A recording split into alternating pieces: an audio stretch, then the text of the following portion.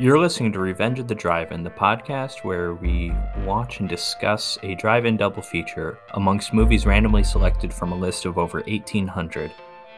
Today's movies are John Wick from 2014, the modern action neo-noir classic starring Keanu Reeves, and Pieces from 1982, the cult film sensation starring Christopher George, and lots of brutal, violent kills and gratuitous nudity. I am Patrick, and I am joined here, as usual, by Jimmy Jam. Jim. We've got a very violent double feature here in store. One of the most violent double features overall. Like, John Wick, it takes a while before there's, like, truly an action scene, but that is a violent movie, and I respect the hell out of that. That's great. Well, I think John Wick is the movie that kind of relaunched Keanu Reeves' career. Oh, 100%. Yeah, because what was he...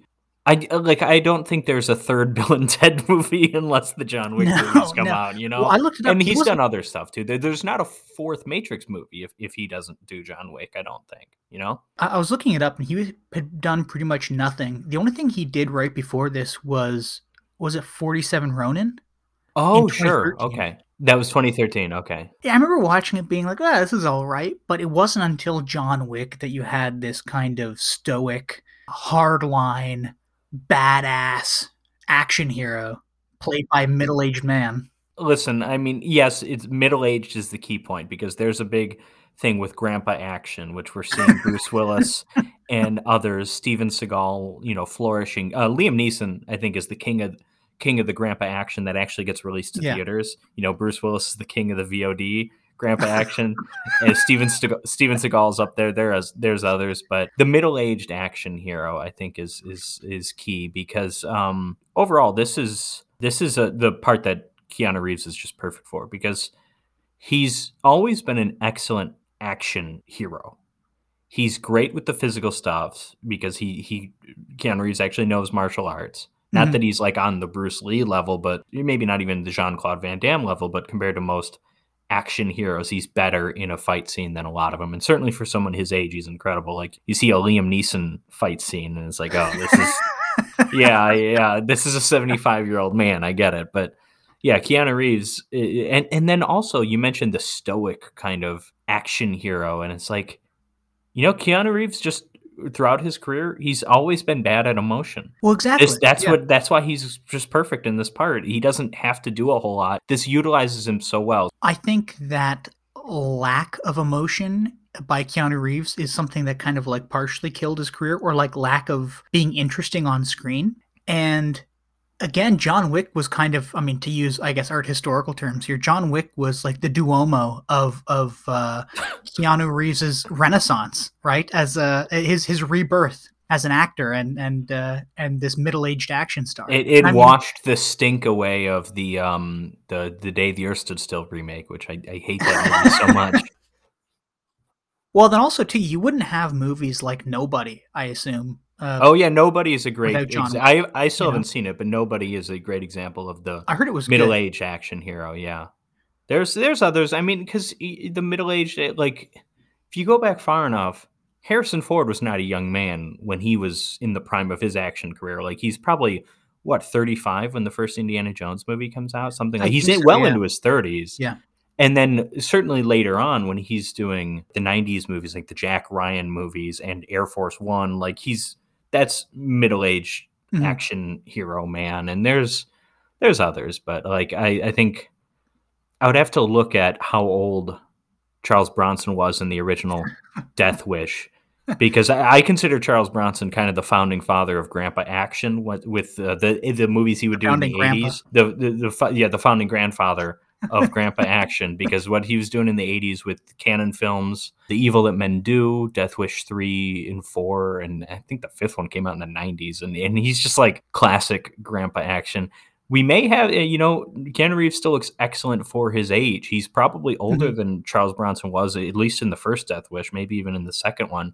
I think he's in his mid-50s. Yeah, maybe even later 50s. This movie, the first John Wick movie, is almost 10 years old at this point, so he's probably 49, 48 here. I can look that up in a second, but We may have a yet another grandpa action star on our hands in the near future with John Wick, and I think that's exciting. Or we're with Keanu Reeves, I should say. Yeah, I mean, I hope if he does become a grandpa action star, he at least makes better movies, and I'm sure he will. Well, I don't think he. then Liam Neeson, or well, Yeah, you like some of the Liam Neeson crap. I like the first Taken, and I like Cold Pursuit. I still don't know what Cold Pursuit is. You've been one of talking the about one it of the for a best while. movies I've ever seen in my life. I love it. I love it. But I'm also the guy who loved Deathstalker. So, So I'm seeing he's Keanu Reeves 57, by the way, so he's about 50 when this movie's made, oh my 49, god, 50. wow, yeah, he does a great job. Oh, he also does all of his own driving stunts, I believe, as well throughout the John Really? Wick series. Yeah, Okay, so he actually ran over Mayhem. he did. Yeah, he did. Yeah. He murdered that man. Well, and I think those are his actual. I could be wrong, but I think the cars in the movie that he drives are his actual cars. The ones he trashes? I mean, No, he crashes some of those. no, I mean Those like things are those are beyond like, repair.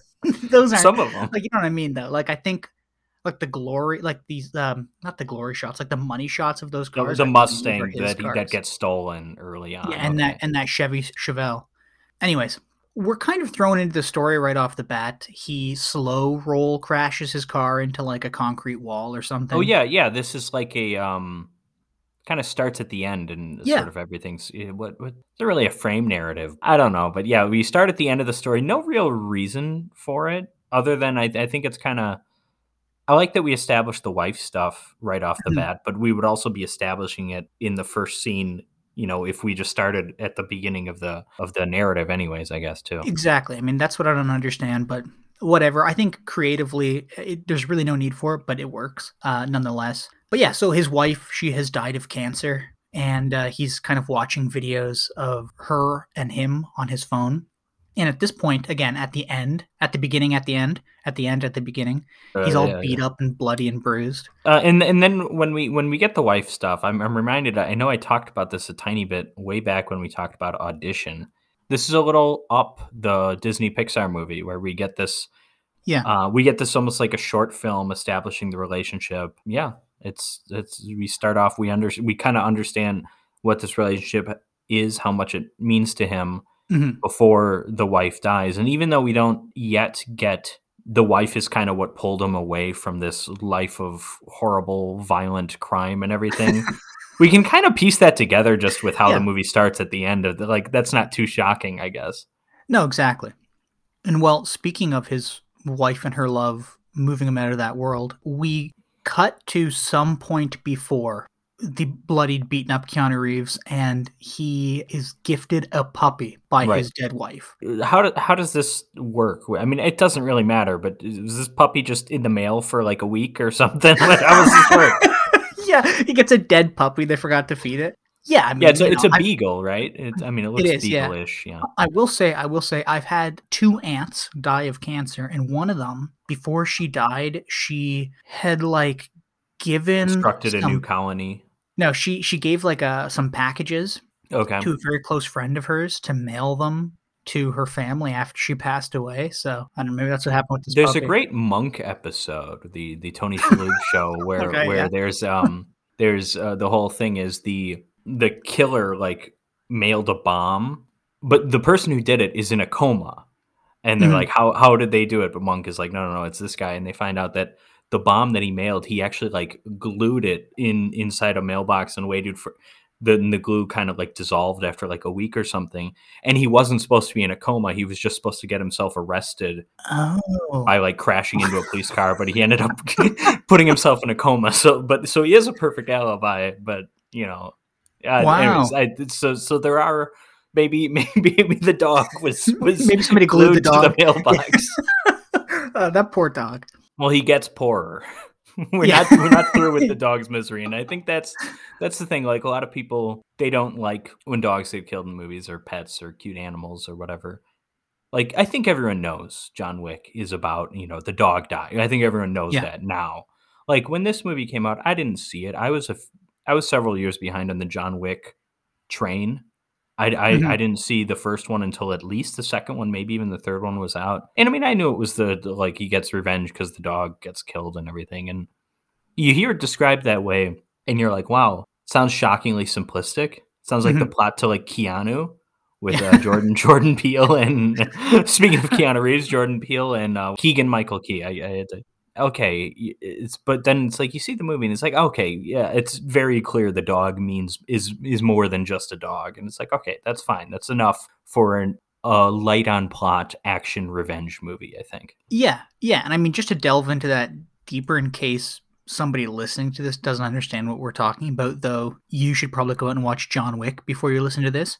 This dog is essentially an extension of his wife's love, and it's there as a way for him to cope with his wife's death. And he's out one day getting it food in his awesome Mustang, and these Russian dudes pull up at a gas station, including Alfie Allen from Game of Thrones. Yeah.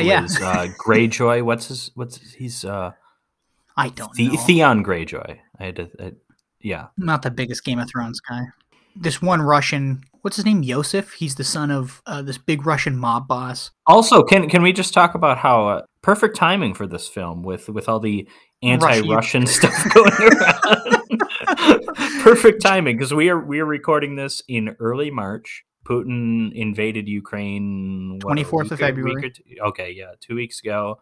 This is an exciting time to, we're going to have to get to, some Bond movies soon to really capture that anti-Russian, anti-Soviet stuff in that case. But yeah. So are you saying John Wick was the original Ukraine? He's an innocent man who's attacked. I think there's comparisons to be drawn here. Well, speaking of Russians, yeah, so this one punk who's the son of this mob boss, Vigo, I forget the name of the actor. It's Michael, I can never pronounce his last name, but I've seen him in other things. Nyquist. Is that it? Yeah. Yeah, just like Gustav Nyquist, who at least used to play for the Red Wings. I don't know if he still does. I haven't followed the NHL too much recently, but it's a Swedish dude. Anyways, he's the head of this mob. His son Yosef really wants John Wick's car. He sees John Wick's dog, and he's a little taken aback when John Wick says, like, no, you can't buy my car off me. It's not for sale. And then he speaks Russian to him after he insults him in Russian, which is great. And yeah. So I've seen this movie a million times, but I watched it on Netflix. And on Netflix, I think the first time I saw it was on Netflix, yeah. Oh, okay. So on Netflix Canada, there was no subtitles for any of the Russian dialogue. Really? Yeah, which was bizarre. But I knew, because I've seen the movie again like a million times. But I know Russian, so it wasn't I know Russian. But no, I knew what they were talking about because I remember the scene. But it was just bizarre. And Is that a weird Netflix solidarity with Ukraine thing, though? That's the question. Did they take down the Russian subtitles recently? I can't imagine that's the case. Movie. Yeah, I can't imagine that's the case. But that's interesting that Netflix John Wick is the same as Steven Spielberg's West Side Story, because in that, the Spanish is not subtitled, and that was a stylistic choice. And I think the reasoning was half the fucking country speaks Spanish or knows enough Spanish, and like you can, even if you don't know it, you can kind of tell what's being communicated here. Mm-hmm. I feel like there's not too much information being fed in Russian in this movie, and I feel like you probably got along just fine. Even if you hadn't seen the movie before, you could probably still tell what's going on in most instances. Yeah. Especially because you have Mayhem, the right-hand man of the Russian mob boss, always saying, like, hey, English, because he's not the Russian guy. He just happens to work for him. Yeah. So anyways, John Wick goes home, and these pesky Russians, they go to his house, beat the crap out of John Wick, pick up this poor little puppy, and smash it against the ground and kill it, and then they steal his Mustang. Mm-hmm. So the next morning, John Wick wakes up. Obviously, he's completely distraught. Not only has his wife died, but again, this extension of his wife, this thing kind of embodying his wife's love, has been killed by these awful people. And his other love, his car, has been stolen. And even his other car, he's got an SUV. It's got like a baseball bat through the windshield. Like, he can't drive that. So he gets on the bus with like a shirt covered in blood, which is kind of neat. Well, then he goes to see John Leguizamo. Leguizamo, yes. And I love him. He's great as a... what movie is it where it's him? Super Mario Brothers? No. Ice Age? No. So he shows up to John Leguizamo's body shop, and his character's name is Aurelio. He runs this chop shop for the Russian mob and for himself. I guess he works with the mob as well. I don't know. But he pours John Wick a drink, and John Wick is like, is my car here? And he goes, no, man, it was, though. He kind of tells him how these Russian guys showed up, and we kind of see it in like a sort of a flashbacky sort of thing. That's a good scene, because you see part of that scene before the flashback. You see part of that before. I don't know if it's before John Wick Yeah. wakes Yeah. up, but Before we he see gets some of that scene, but we see the end of it, I think, in the flashback. But yeah, John Leguizamo, like the second he sees that car, he's like, yeah, fuck it. I'm not messing around with this car. Yeah. Well, and Because here's he the knows who it belongs to. And I love that it's a great job of like establishing who John Wick is. exactly. This is like the first bit of like world and character establishment that we get about this kind of like underground world of assassins and John Wick. And it is from John Leguizamo. He says, like, no, I know whose car that is. That's John Wick. And he says, what'd you do? Did you kill the guy? And they're like, no, we didn't kill him, but we beat him up and we fucked up his dog. Yeah. And he's like, oh, yeah, you fucked up his dog. Yeah, he's like, get the fuck out of here. And in this movie, pretty much everybody's a badass. Like Well, it goes without saying. I mean, that's like this. We're going to talk about this a tiny bit with Pieces later on, but let me explain here. What Pieces is to horror, and maybe not the best example, because later on I'm going to compare Pieces, I'm sure, to The Prowler, the movie that we covered earlier. Yeah. But what The Prowler is to horror is kind of what the John Wick series is to action. Like, you have enough of a plot to keep things moving, but really it's just kind of like action is all that really matters that much, Yeah. And so you can have that, like, everybody is a badass thing. Willem Dafoe, who doesn't remotely look like a badass, is a badass, which is kind of great. That's the amazing thing. And then you get people doing things. So, like, we learn almost immediately that, like, you shouldn't be fucking with these Russian guys, Right. But then we also learn, oh, no, this guy, John Wick, the guy that they beat up, who we know absolutely nothing about, is somebody to be feared and respected. And then John Leguizamo turns around and thumps this Russian kid, Yosef. And then, like, Vigo, the head of the Russian mob, calls him. And he's like, I heard you punched my son. He goes, yeah, well, he stole John Wick's car and killed his dog. That's great. That's great, too. How like, the dad, this Nyquist guy, this NyQuil guy, was just immediately NyQuil. Like... It's like, he's kind of just like, oh, shit, I understand. Like, my son fucked up. That's great. Exactly, yeah. And that's the first time we see that guy too. What's his name? Vigo the Carpathian. Yeah, Vigo Tarasov. And yeah, so he's like this really rich mob boss. That's the best way to describe it. He's in New York too, which, oh my God, this is okay. I'm gonna complain about something. It's not a plot hole, but it threw me off. So John Wick is driving around in his Mustang. This is before his Mustang is stolen, but it has a New Jersey license plate. And I draw attention to that because when we see him leaving his garage, it's very clearly we can see the New Jersey license plate. Then he's getting gas. He's pumping it himself. You don't do that in New Jersey. New Jersey is the one state in the United States where you cannot legally pump your own gas. Someone has to pump it for you. I think for a while there were some other states. I think Oregon maybe recently changed that. I mean, a lot of this movie takes place in New York, sure. But we literally established the New Jersey license plate, and then 2 seconds later he's pumping his own gas. And I'm like, wait, time out.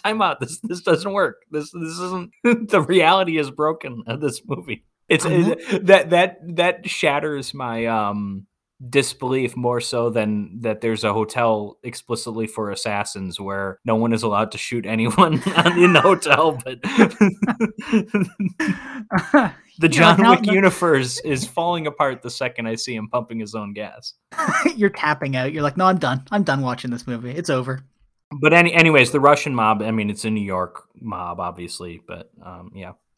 And Vigo is like really smartly dressed, and he just looks tough and powerful. He's also a big dude. So when his son gets back, he calls him over and he's like, hey, how's it going, son? He goes, oh, Dad, the job went well, yada, yada, yada. He goes, okay, great. He gives him a shot of vodka and then punches him right in the gut, like as hard as he can. And his kid vomits on the floor and everything. And this is in front of Mayhem, which we got to talk about Mayhem. I'll pull up the actor's actual name and the character's name too. Why not? Because Dean Winters is the actor, and he plays Avi. He's the right-hand man, but he's not Russian. He's just a guy. And he's also pretty useless.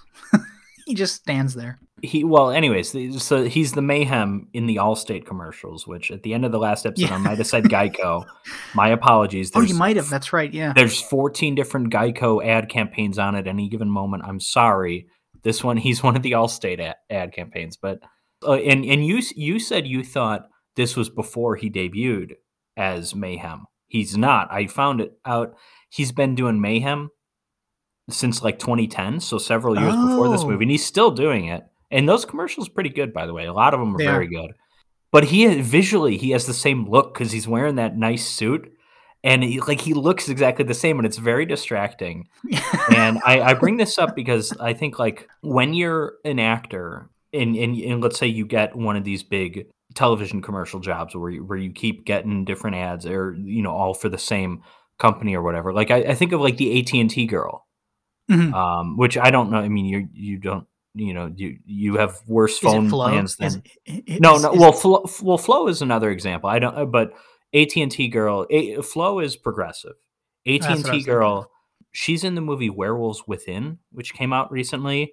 A little distracting, but she at least looked different. She kind of, I mean, you can tell it's her, but she's not wearing her AT&T polo or button down, whatever she wears. Whereas like this guy, he's wearing what he wears in the Mayhem commercials. I know. And eventually you see him like hit by cars and stuff, which is kind of stuff that you see in the Mayhem commercials, at least some of them. So I thought that was just kind of weird and distracting. But I mean, it's not a complaint. It's just like, what are you going to do if you're the Mayhem guy, if you're Dean Winters? You're not going to turn down a role like this. You probably is like, oh, thank God I get to do something other than getting thrown around and falling through roofs in the Allstate commercials. Oh, I'm still getting thrown around and thrown through roofs. Okay, whatever. Yeah, but it's a big Hollywood budget. Exactly. Yeah, but he wears the same clothes. That's what throws me off. But he's kind of a fun little character. He's the consigliere, so to speak, kind of the Russian mob. Yeah, and as you pointed out, he doesn't speak Russian. So this whole scene when Viggo's beating the shit out of his son, and he's reprimanding him for doing what he did to John Wick. Right. But most of it's in Russian. And what's his name? Dean Winters? Dean Winters, yeah. He keeps on saying, Viggo, English, come on, English, Viggo, English, We get the exposition, the backstory to John Wick. We do get that in English, and that's kind of nice. They refer to him as Baba Yaga. Is that a Russian term, by the way? That I could just Maybe vaguely. I have no clue. I'm looking that up, but I mean that. While you look it up, I really love this scene because it is Russian. Okay, this scene is where we get the first kind of glimpse into this world, into this John Wick world, and we learn that he is this like mercenary, like a hired gun.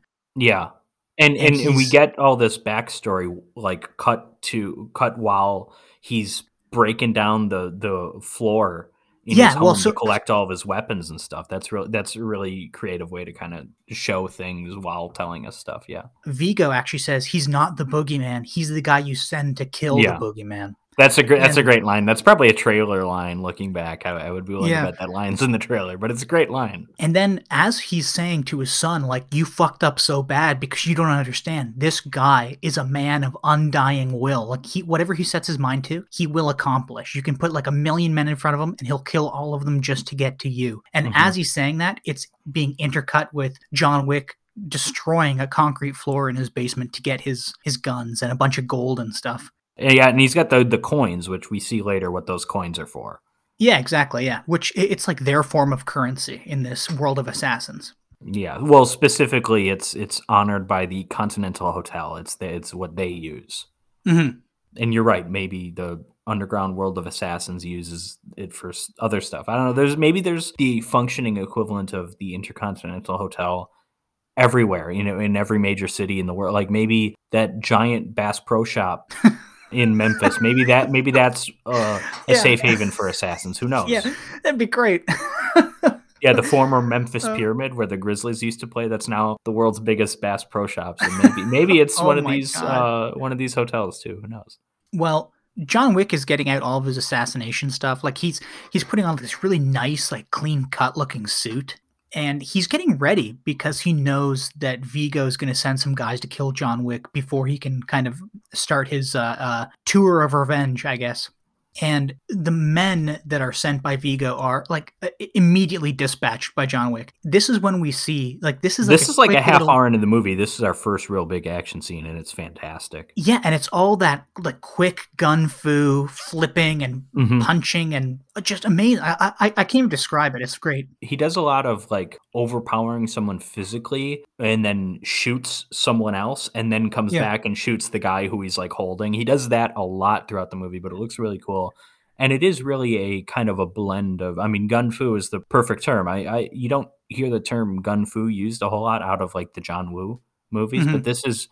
this feels gun fu because it's like martial arts mixed with gunplay, and it's really great, and it's awesome to see. There's fantastic choreography. It's all shot really well, Yeah. and the stunt work is incredible too. I mean, there's some really awesome stuff in here. Well, and I don't know about you, but this was probably like I think I'd been introduced to quote unquote gun fu before, but this was maybe the Face Off first. for me was like the first one I would have seen that was kind of gun fu. Oh, really? Face Was Off, it? yeah, Face Off it's a John Woo movie. I just don't remember Face Off that well, I guess. But this, like John Wick, was the movie that kind of got me interested in action movies again.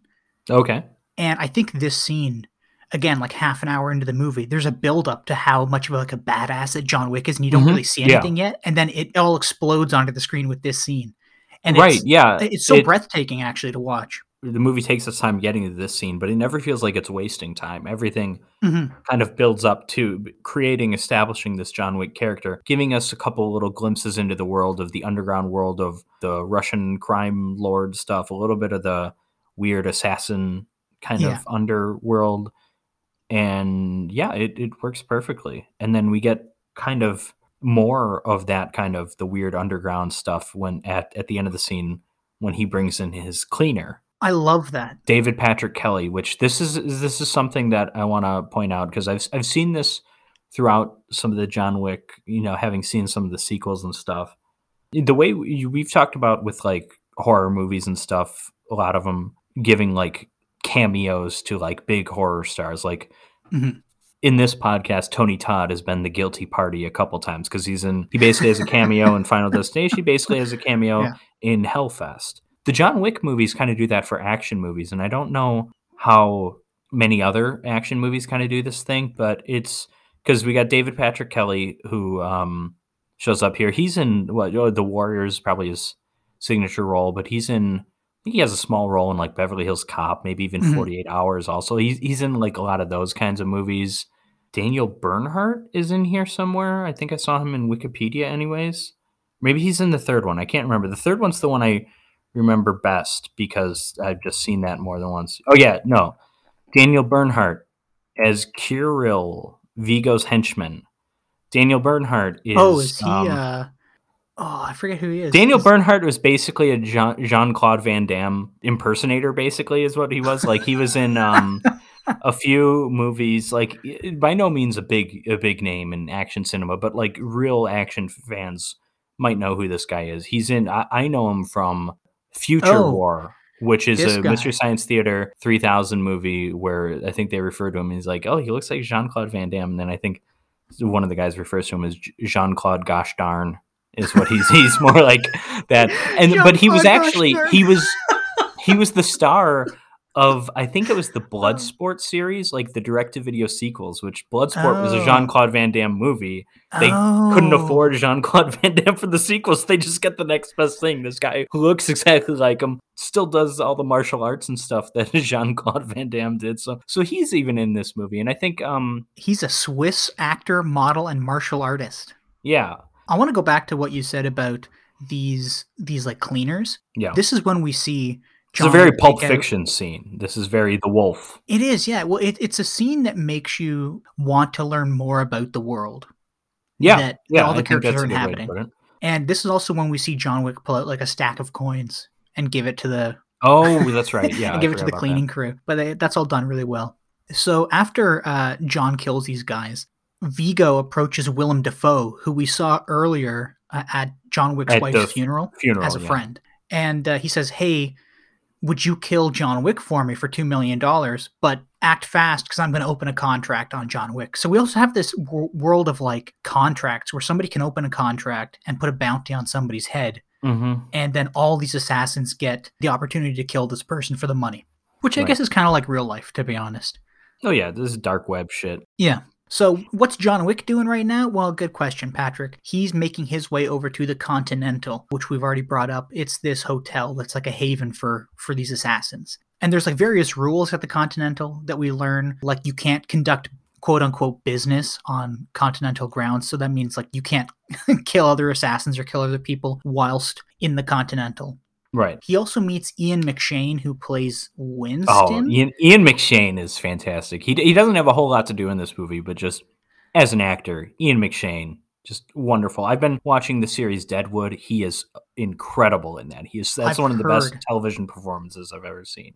Yeah, and I mean, he gives a great performance in this as well. He plays this kind of... We don't quite know what he is, really. He's like the head of the Continental, and I guess. He's got connections. He like knows everybody. Yeah. That's the impression you get. He kind of knows everything that's going on. Yeah, and he has this kind of like I don't know if I could use the term regal, but like this regal New York like accent, like this snooty New York accent. You know what I'm talking about? Like, well, you know what that is he can never quite shake his English accent because I think that's what it is, because McShane, I think he's from like Blackpool or something, so it's just like kind of a different accent, and I think there's always traces of that in like anything he does, you know. Yeah, but he's fantastic. I just love the way not Blackpool, he's from Blackburn, Lancashire, which I don't know if Blackpool's anywhere near there. You should take a trip. Just visit the home of Ian McShane. Do you think there's one of those blue plaques on his house? Oh yeah, the birthplace of Ian McShane. So while John Wick is at the Continental, he's like running into people that he knows. He runs into this woman, Miss Parker. She knows him. John Wick isn't too chummy with her, like they know of each other, but she comes up later. Yeah, and even the bartender knows him. The bartender's happy to see him again, and he knows everyone knows who he is. He knows kind of everyone, but yeah. I think it's at the Continental. I think it's at the scene where he's talking to the bartender that Ian McShane orders John Wick a drink, and slides the information to him where Yosef is hiding out. So he immediately leaves the hotel and goes to this banging club. I love this scene. I love this setting. Which the setting is completely...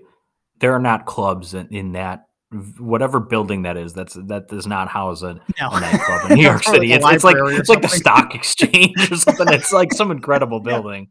But there's no dancing going on in there. Every floor has like something like slightly different. I think there's like a lobby, then like a party area, then this kind of bathhouse area, which is in the basement. So anyways, John Wick shows up to this club, and my favorite exchange between any characters in the whole movie is here. So John Wick goes to sneak through like a side door, and there's a big Russian bodyguard there named Francis. And again, for me, Patrick, this was all without subtitles in Russian on Netflix, but I remember what he was talking about. John Wick sneaks up behind this bodyguard, points his gun at him, and the bodyguard turns and he goes, "Mr. Wick?"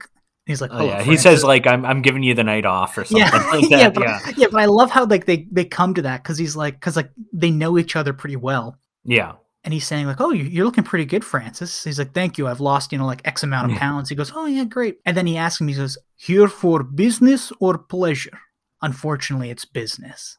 How about you take the night off, Francis?" Yeah. He's like, "Thank you, Mr. Wick." And I like that how he's just like, "I'm not going to kill you. You know damn well I could." But he's just like, "Hey, just get out of here. You'll live, and I've got to conduct business here." Yeah, exactly. There's a bit earlier that we kind of missed, but in the exposition scene when the whole Baba Yaga thing, when Gustav Nyquist or whatever the heck his name is, when he's giving the whole talk about because the whole thing was John Wick was going to retire. He was going to get out of business because he met his wife, and he's like, okay, in order to, I gave him this one final task that was impossible. He could not accomplish it, and then I told him, if you do this, you get to retire. We'll never talk to you again. But he accomplished it, whatever it was. They don't go into detail on what it was, but like so that establishes not just that he's this formidable assassin guy, but that he specifically worked for this guy. He knows this. He knows Alfie Allen's dad. There's also the great scene too, and it's right after that, I think. But like this is after John Wick has dug up all of his guns and stuff. He gets a phone call from this mob boss from Vigo, and he doesn't say a damn thing. And the other guy's like, "Hey, we can talk this out. I'm sorry. Let's about be gentlemen. Let's be gentlemen."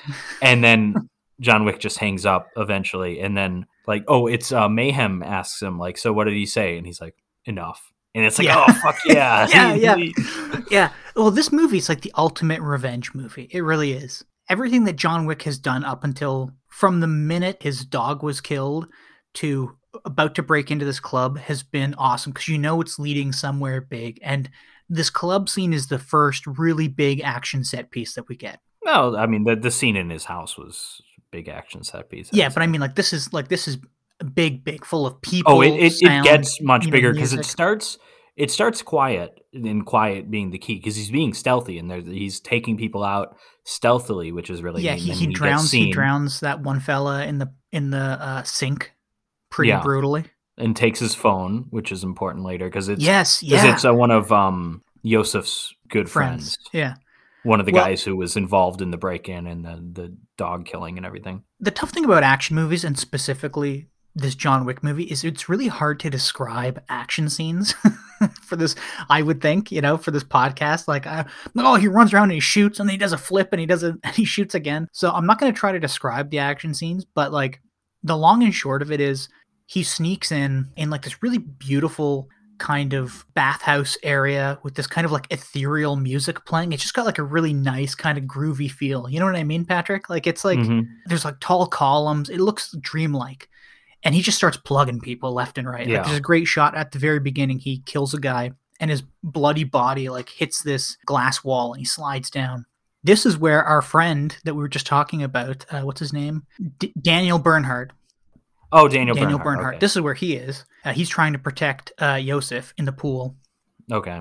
And John Wick just like plows his way through multiple guys and just kind of locks eyes with Yosef in the pool.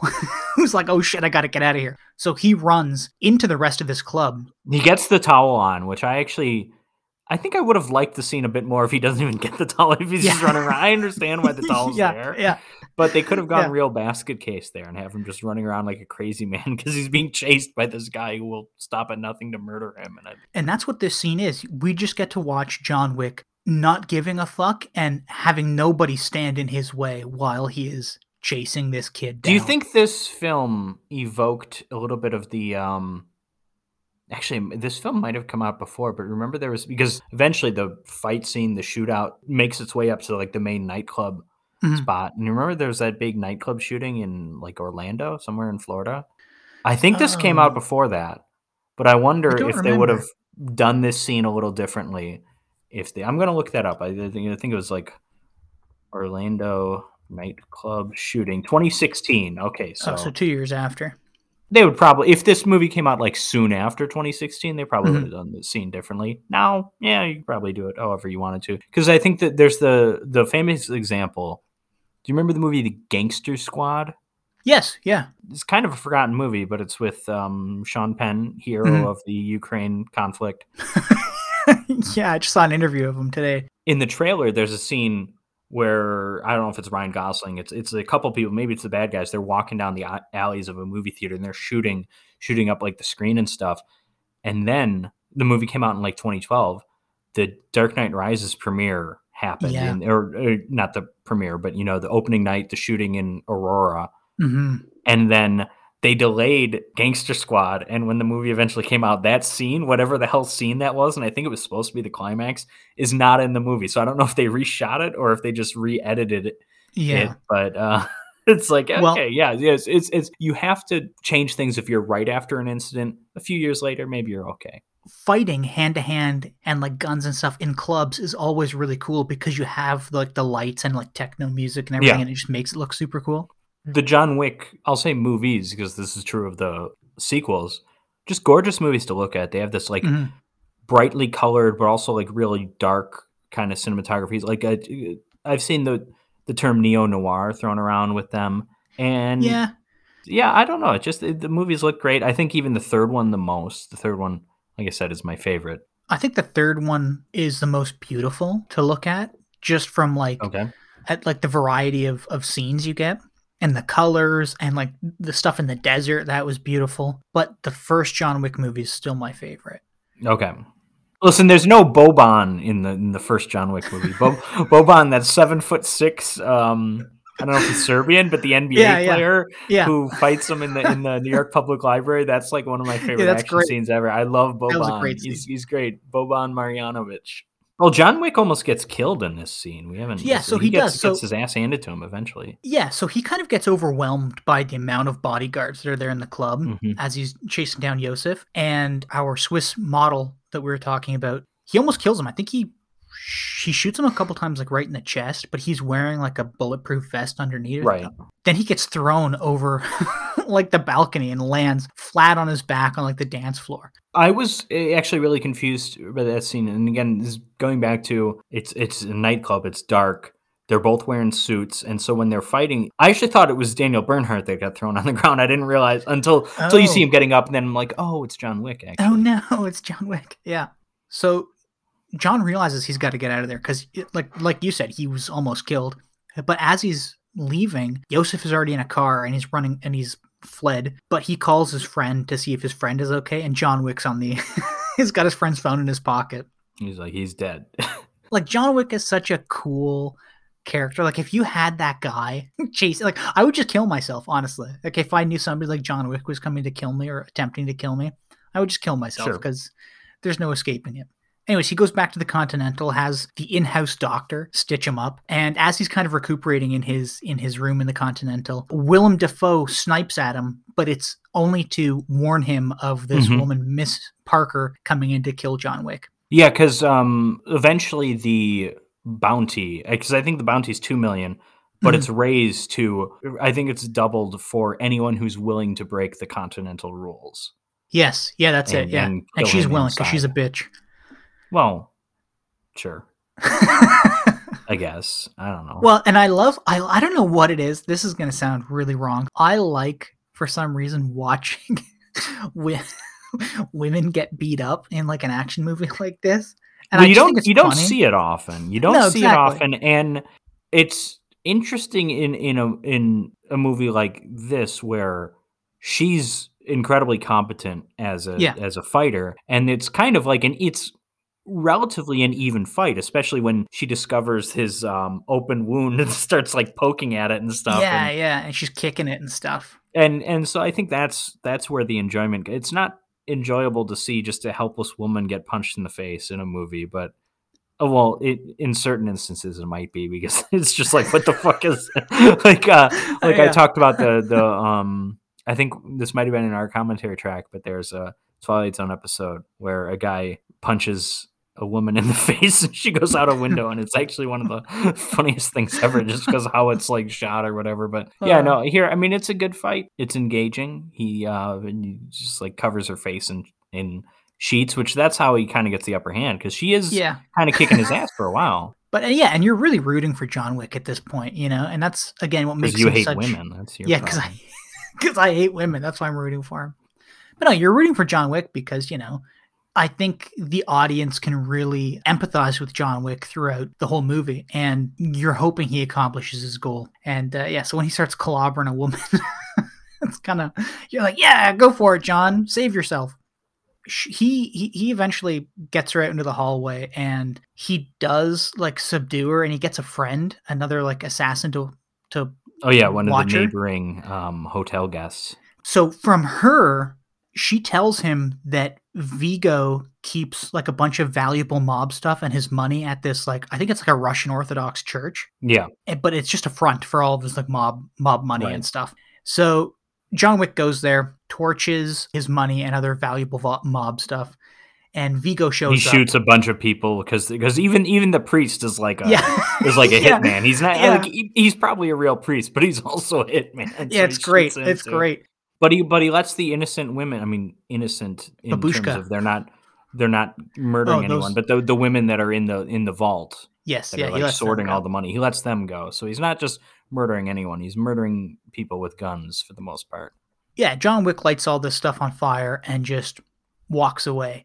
But that lures Vigo to the church. So John's trying to take Vigo down outside of this church in like this, I don't even really want to call it interesting. Like at this point, it's just like a standard run-of-the-mill firefight. This was probably the least satisfying action scene of the movie, I think. Not that it's bad, but it wasn't that unique, and it was in broad daylight, which compared to some of the, the creative lighting and stuff we get in some of the indoor action scenes, like it's not as fun to look at. Yeah. And the scene comes to an end when somebody hops in like an SUV and takes John Wick out, knocks him out. Mm-hmm. When he comes to, he is tied to a chair or being held to a chair in like this abandoned church. And it looks like John Wick is going to die here, This scene, I've got a bit of a problem with. Okay, yeah. What is it? I understand in movies, you've got the whole bad guy captures the good guy and just like leaves him alive when he could easily kill him. Yeah. This movie, I guess maybe the burning all the money is what makes it personal, but like up to this point, it has not been personal with this bad guy. You'd think he would just kill him and you don't need to talk to him at all. Just murder him.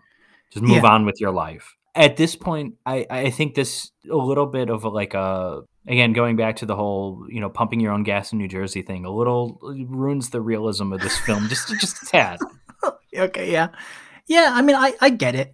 But I mean, you say it isn't personal, and you're right, it isn't really. But he's also it's personal for John Wick. To kill his son, but it's not personal for this other. His kid sucks. He knows that. Yeah, he knows that, but he doesn't want his son to die. That. Well, I mean, what makes the scene kind of silly for me is, he has this kind of bad guy spiel. He's like, "You're not gonna get out of this, John.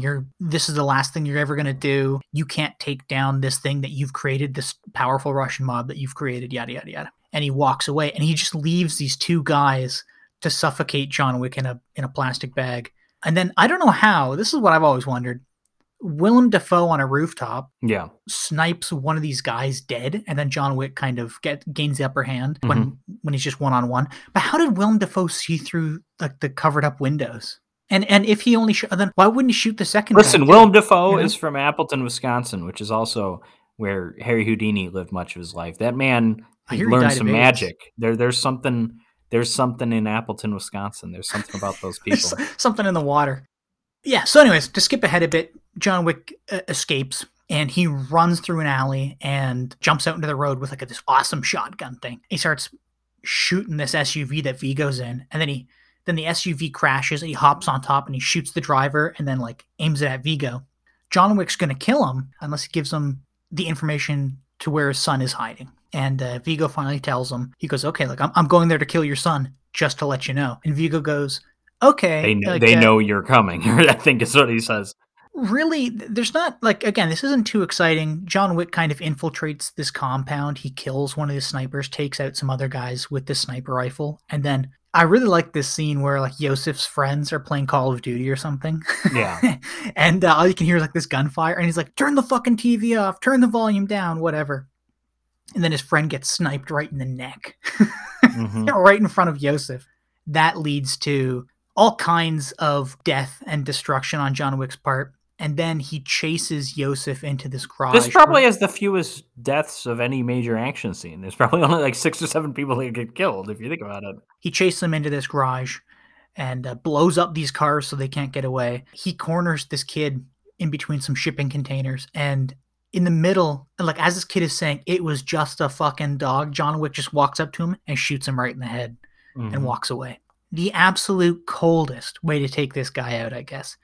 Which technically the coldest way would be to like freeze him in liquid nitrogen or something like that. Do like the Jason X kill or dump his head in liquid nitrogen and just smash it. Yeah. Yeah.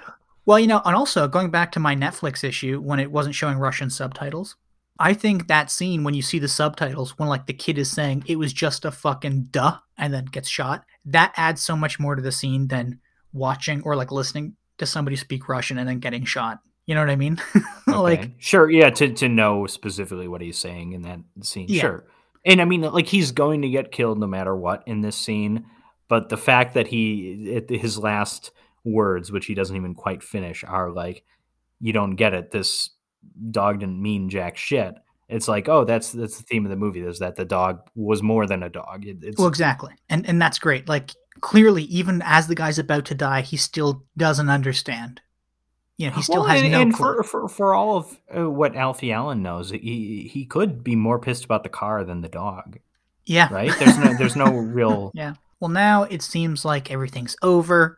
Willem Dafoe and Keanu Reeves are hanging out. Willem Dafoe's like, hey, I saved you a bunch of times. Aren't you going to thank me? How many more times do I got to save you? And they part ways, and that's it. Willem Dafoe goes home, but waiting for him is Vigo and Miss. What was her name? No, it was Miss Perkins, wasn't it? Did I call her Parker? Was it Perkins? I think you called her Parker. Is it Perkins? I don't know. Maybe it's Miss. The lady from the Continental. She's there with Vigo. It is Perkins. Okay. They rough up Willem Dafoe, and Vigo's like lost it. He's really angry at Willem Dafoe because he didn't even hire him. He said, "Hey, if you want to make $2 million, you can kill John Wick."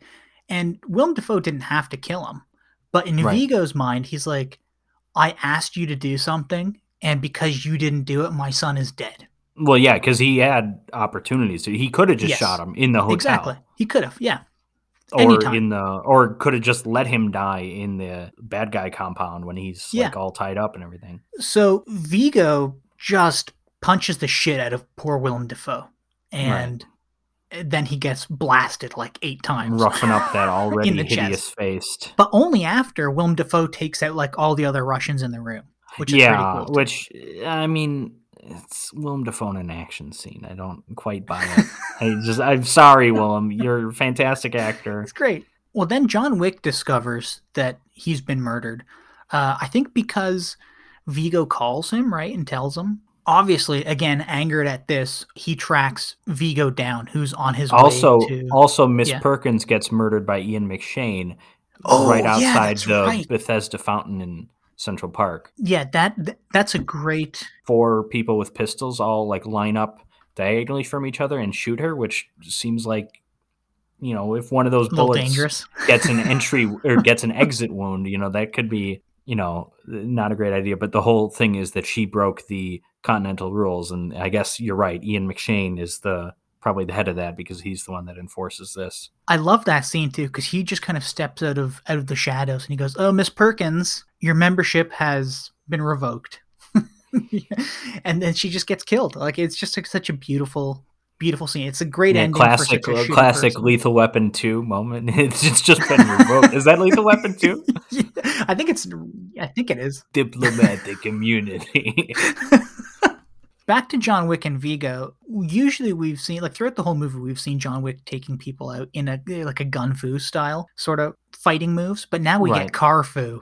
Carfu, yeah. Well, he's on his way to the helicopter. He's got a helicopter to get wherever they're going. And John Wick catches up to them and runs a vehicle full of Russian dudes into like this deep like construction site or something where they're all immediately killed. They're around like a pier or something, aren't they? That's what it looks like. Yeah, eventually he crashes Vigo's car and forces all these Russian dudes to get out and fight him. But John Wick doesn't get out of his awesome Chevy Chevelle SS. I think that's the car he's driving. Okay. And Mayhem is badly injured at this point too after the car. Because he's the one who he's like right on the side of where it hits whatever it hits. He's like a post. I think Keanu Reeves is doing all of his own driving, except for maybe like the car crashing stuff. But I think he's doing like the burnouts and the all the other shit, I guess. It's like a really impressive scene where he's just driving this car around and either hitting people with it or like smacking them with the rear end of his car as he's like spinning around. And he's also got a gun hanging out the window. And he's just like, it's just amazing. If you haven't seen John Wick, you have to see this movie. Sure. Eventually he takes out everybody except for Vigo, and they fight like hand to hand to the death in the pouring rain. Mm-hmm. I always got a problem with a scene like this. I think this movie. I think we could have used one more like muscle character, like really intimidating secondary villain. Ultimately, Alfie Allen, not an imposing physical figure, and that's fine. He's still a villain. You still need to kill him. I understand that. This guy too, not really a big like. Yeah, I want something more. He's just a father. Yeah. Like, you know what I mean? I mean, he's a mob boss, but like I want something more. Like if you're going to have the big climactic scene be hand-to-hand combat, I want it to be someone more intimidating, someone more John Wick's equal. And I know John Wick's like injured to shit at this point, but I wanted something more from this scene. Yeah, and I agree with you. I agree. Because it is very much like a gentleman's agreement where they say like no more guns. and they start just fighting. And I'm thinking, like, how many people have we seen John Wick murder at this I point? know, Like, this I know, should be with a his 2-second hands. fight. Yeah, I this know, should yeah, be. yeah, Also, it's now pouring rain. He's trying to get to the helicopter. Helicopter might not be able to take off at this point. Just throwing that out there. yeah. Helicopters are not good Yeah. in inclement weather. But yeah, so eventually John Wick gets the upper hand and stabs him. And I think Vigo's last words are, "John, I'll be seeing you," which is kind of what John Wick says to everybody else throughout the movie. Does he? When does he Yeah, say? yeah. There's all kinds of times when he's like, "I'll be seeing you." Oh, does he say that to, like, John Leguizamo? I don't remember that. I don't remember him saying a damn He thing in says this it, I movie. think, doesn't he say it to Jimmy, the cop, when he shows up?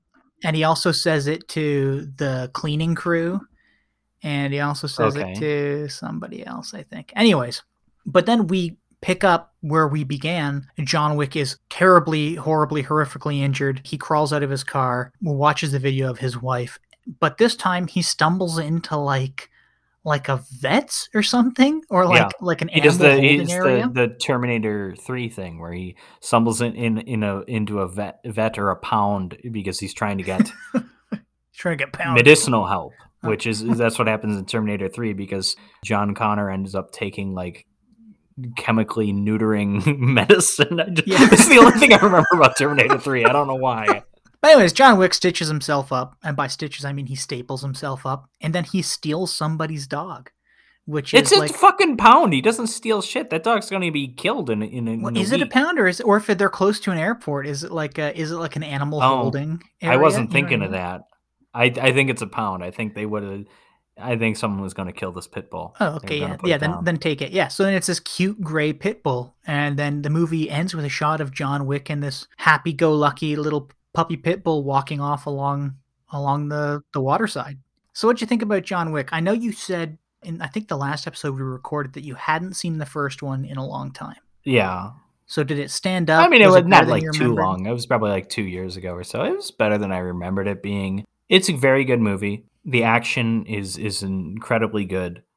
And this really is, I mean, there's a revenge plot, but the plot, I mean, if you don't get a whole lot out of the revenge and the whole thing, I think you can still end up enjoying the movie because the action is that good. We get basically 3 different types of action. We get gunplay, we get a lot of awesome hand-to-hand combat, and then we get, some great car stunts at the end. So, overall, very satisfying, great cinematography, great stunt work, great choreography. It's a very enjoyable movie. Jim, what about you? Yeah. Again, this movie, I said it earlier, this movie made me kind of fall in love with action movies again. I don't think I had seen an action movie, like a proper action movie, for years, maybe like 5 years. I went out of my way actively to not watch action movies Why? because they were all the same thing. They were all the same fucking thing. Like all the Mission Impossibles are the same thing, other than Tom Cruise. He gets older and crazier in every one. I don't know if he gets crazier in the movies. He gets older. He gets Yeah. crazier in real life, maybe, but I don't know about if Exactly. that Yeah. is in the movies. But I didn't see John Wick until like maybe like 2 or 3 months before the second one came out. Okay. Because this movie completely flew under the radar for me. I had no clue what it was. I didn't even know that it existed. For me, this movie is fantastic. It works. It's like a perfect movie for me. I don't know why, but I will say, like, I think the things that make this movie work so well are the character of John Wick and the world that he inhabits and that everybody else has to interact with. The world, there's world building. You don't typically associate world building with a relatively straightforward action thriller, but there is world Yeah. building here. Yeah, I mean, like, the thing that's neat about this movie is that we don't really have the world explained to us at all. We get it in bits and pieces. We understand that there's like hitmen, assassins, whatever they Yeah. are. We understand that there are people who hire them to do things. They hang out at the Continental, which is a safe space. And that there are rules that govern. Except it isn't. I mean, Yeah, you're right, the yeah. first movie where we have Yeah. that, it's violated frequently. Yeah, we understand that they have their own currency, you know. Sure. But that's all we really understand. Like, that's all we really know about the world, I guess. I mean, I agree with you. The movie's very good. It's funny you say this brought you kind of back to action movies. I think overall, this movie or the John Wick series has been a bit of a renaissance for action movies. I feel like there's a lot of people borrowing from John Wick now when they make Mhm. action movies. Like, I'm thinking of Atomic Blonde. Oh It yes, felt a yeah. bit John Wickian, especially with the lighting and stuff, because there's like club scenes, and it felt a little John Wick, a little neo noir kind of thing. And I haven't seen Nobody, but I kind of get the impression that's a little John Wick inspired.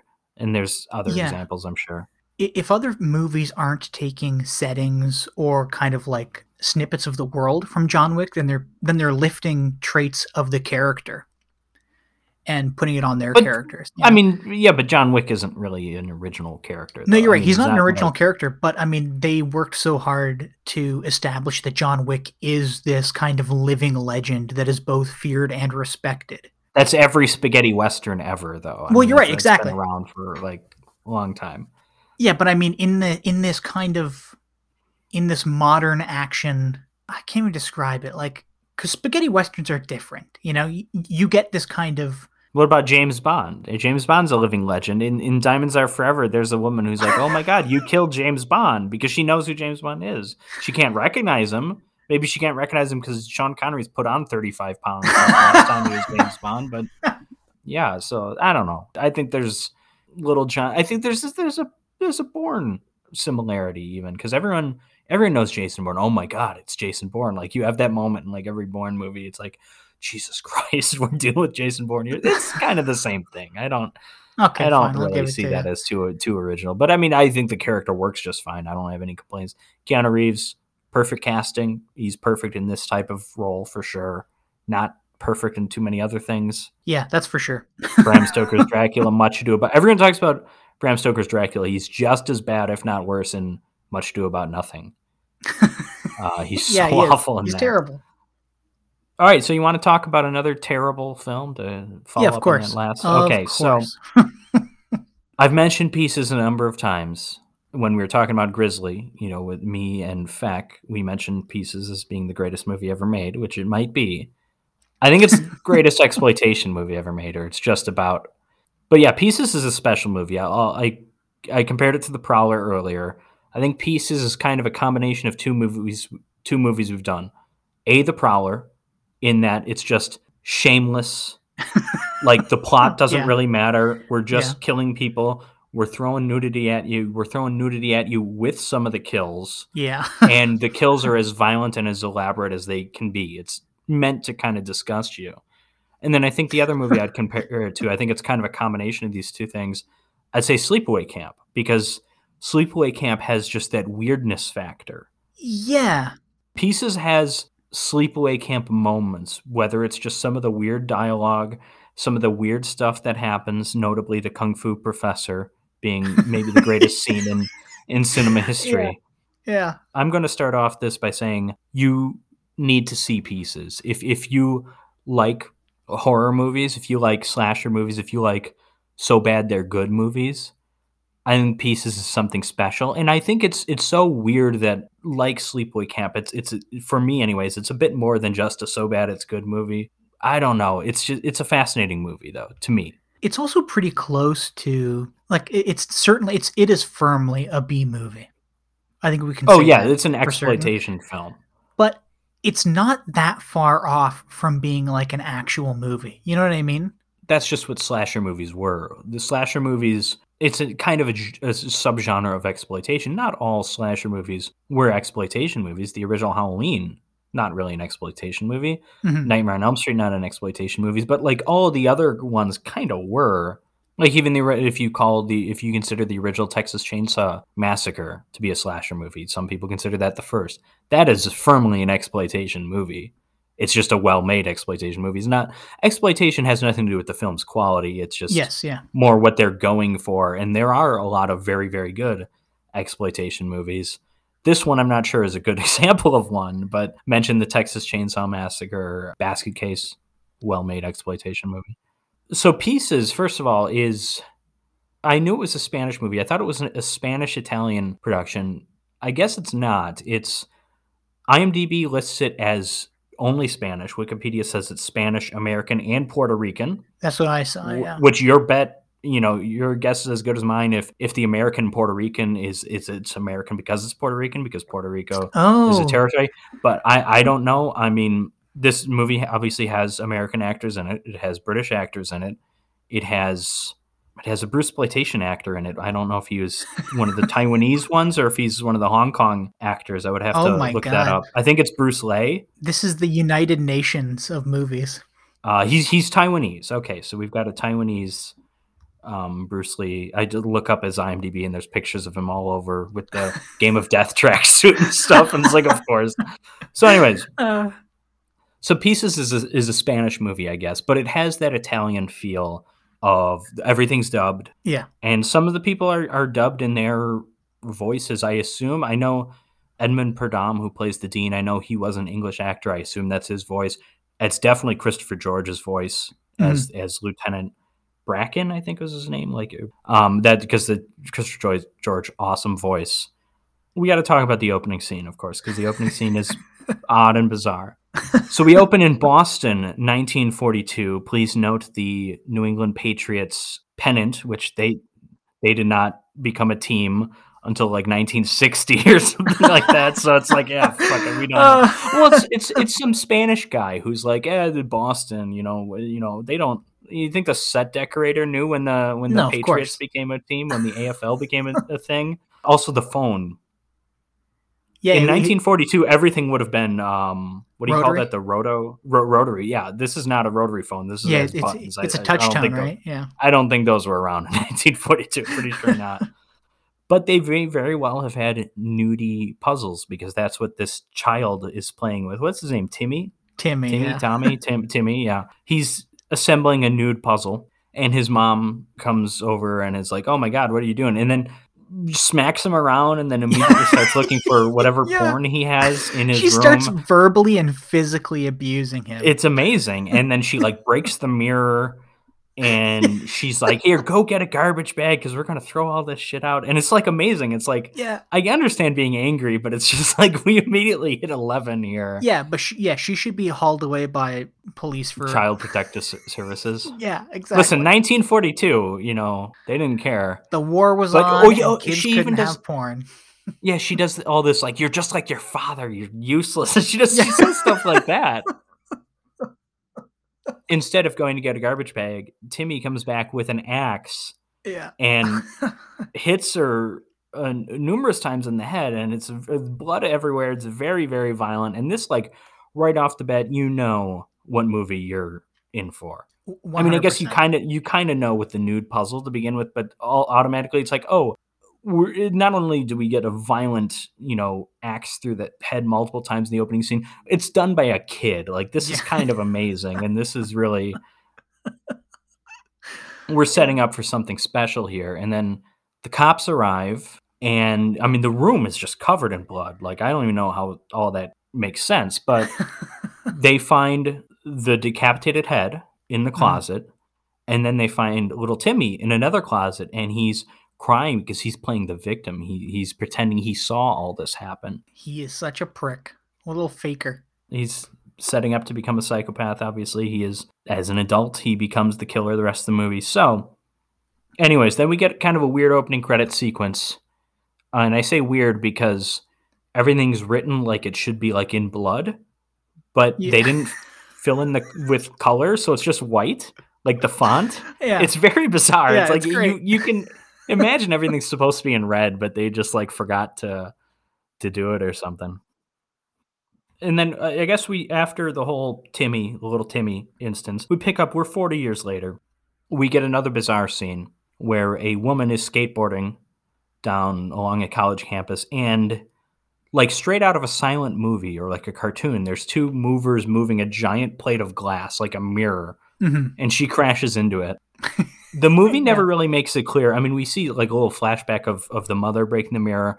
So I guess the killer, adult Timmy, sees this, and that's what makes him snap. But it's never really made clear, but we understand that's what's happening, I guess. Yeah, I mean, and does the woman die? Like, it's like...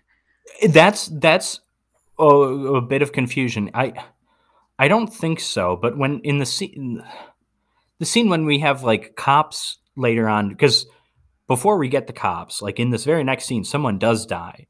Yeah. But then we get like cops talking, and I think someone says something. I don't know if it's the dean or someone says like, "Oh, I think we'll just have to consider it an accident now." And it's like, okay, we just had someone we'll get to it, but someone was beheaded by a chainsaw.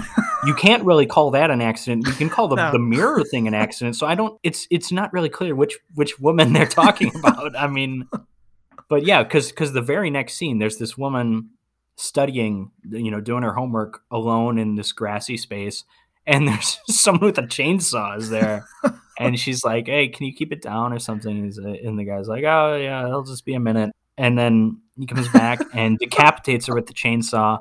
There's like a splash of blood. It's a pretty neat shot when the killer is kind of swinging through. Yeah. Because the sun's behind him, and then you see the body drop to the ground, no head. It's pretty great.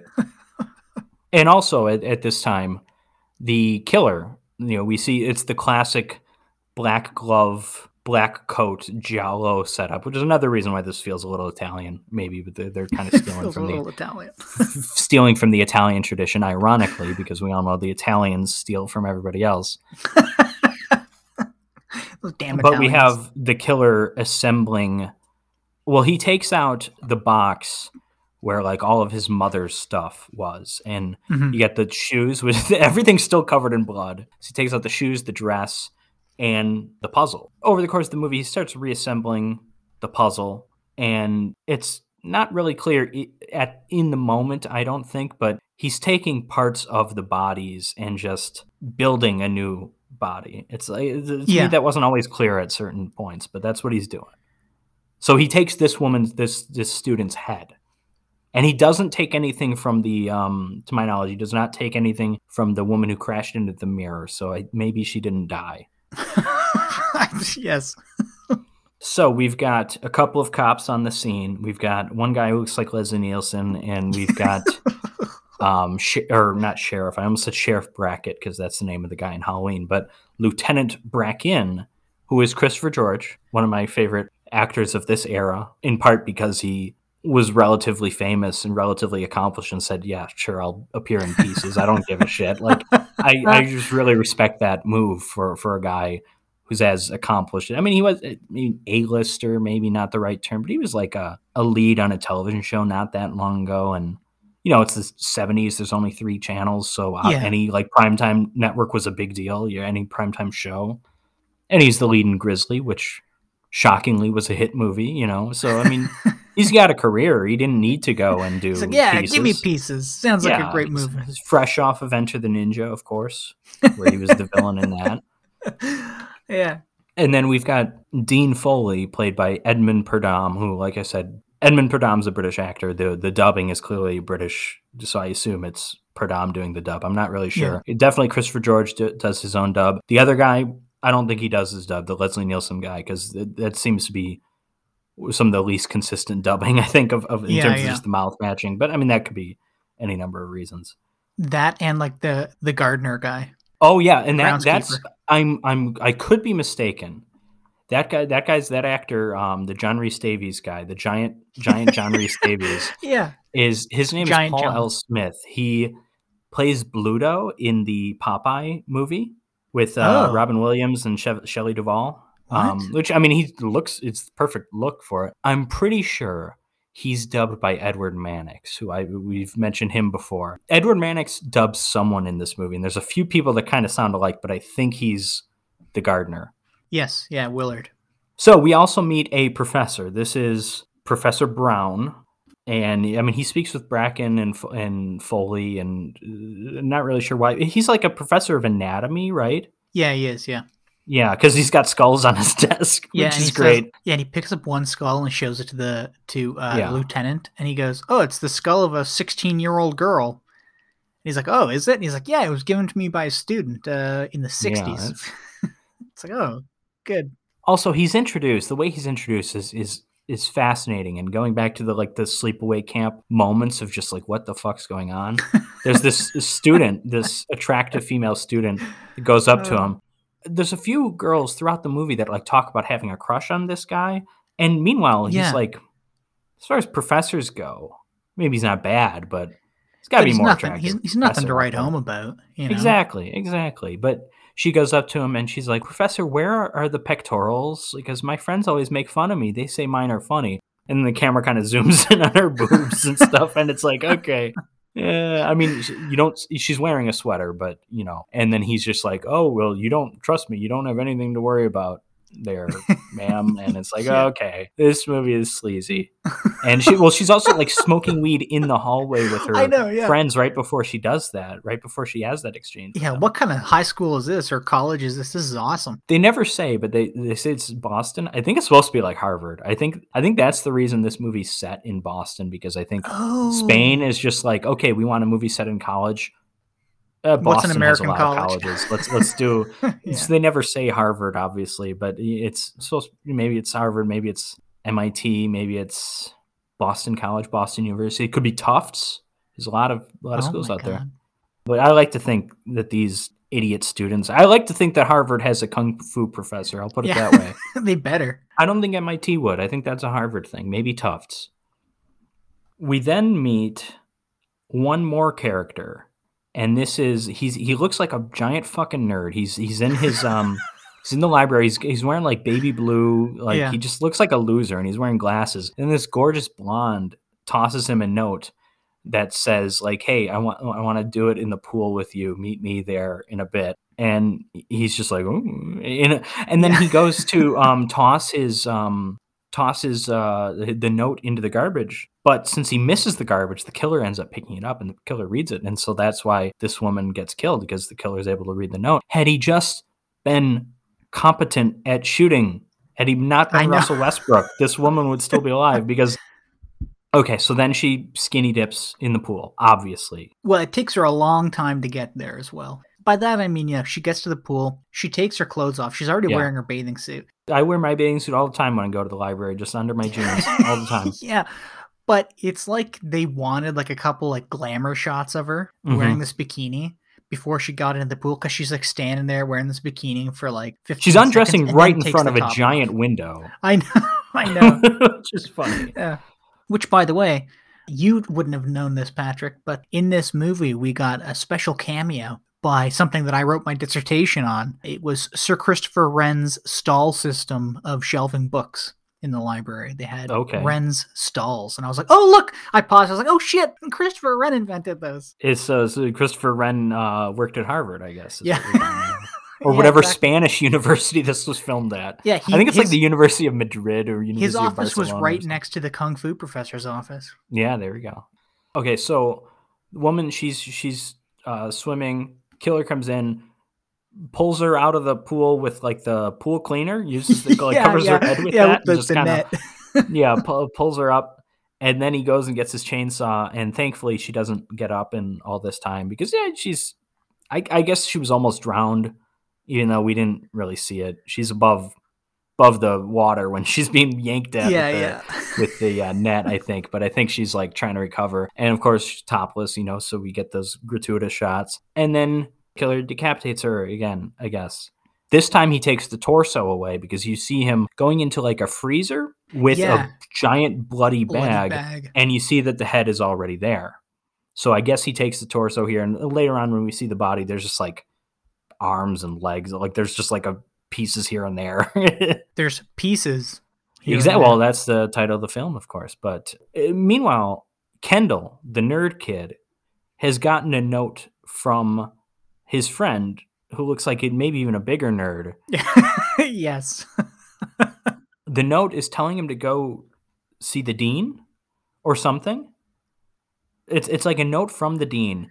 And we never find out what the note is. The note is important because they bring it up later, and they determine that, oh, actually, this note, because the killer must have read your note, and so the killer gave you this note to make sure that you couldn't go to the pool.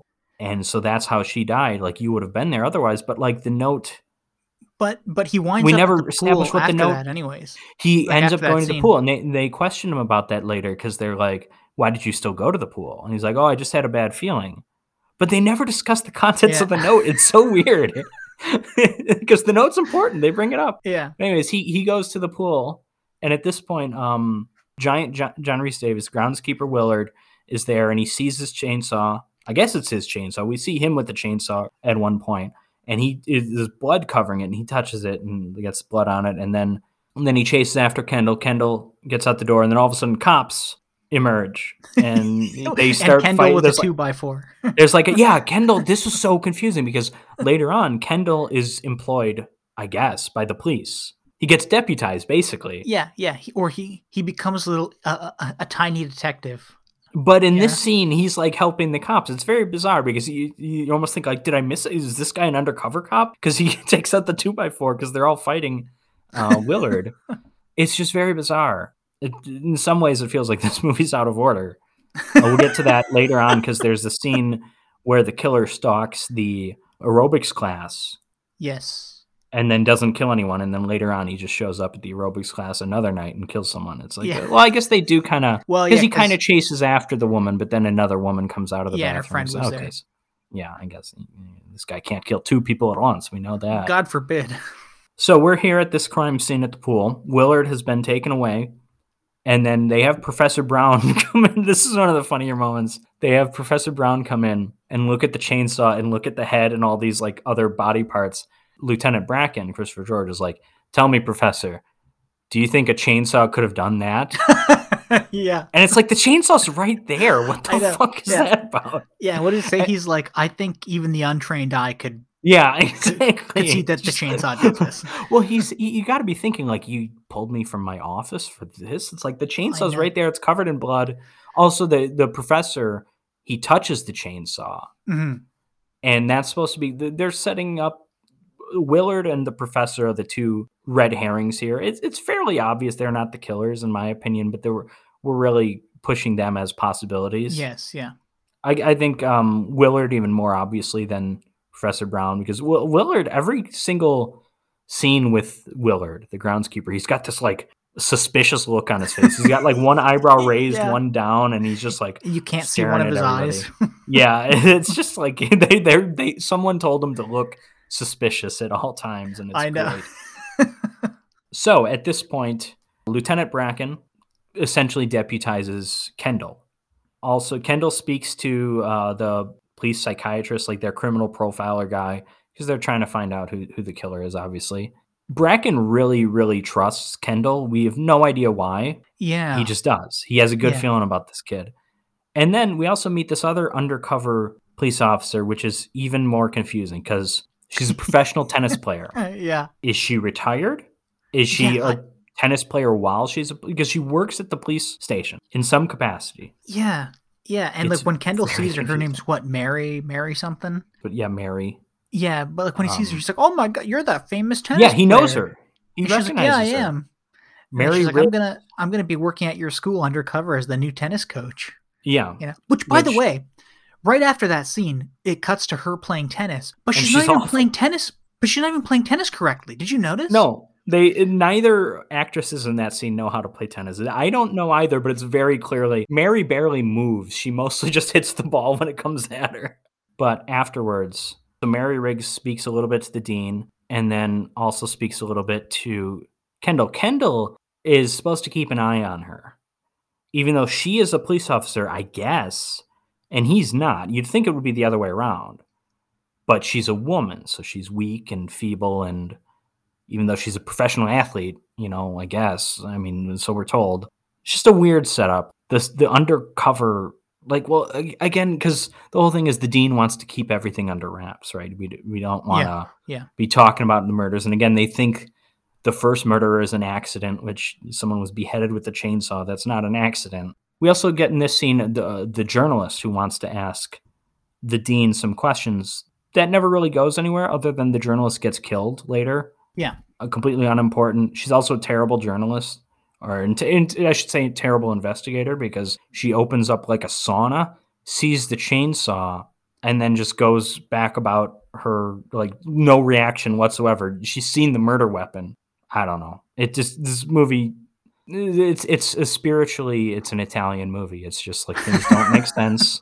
Things are weird. The dialogue's weird. It's weird. Spiritually, it's an Italian film, and that's what I, respect about it. But so where does that take us after the wonderful tennis scene? Doesn't that take us straight to that chick? No, that's later, because we get the aerobic scene first, which takes forever and ultimately doesn't lead to anything, because the killer's following the aerobics student, but then another woman emerges, so he just gives up. But later on, he kills. Yeah. Well, actually, so we kind of did it out of Oh, order. excuse me. The aerobics comes Is before before the tennis. tennis. Yeah. The successful aerobics murder comes after the tennis.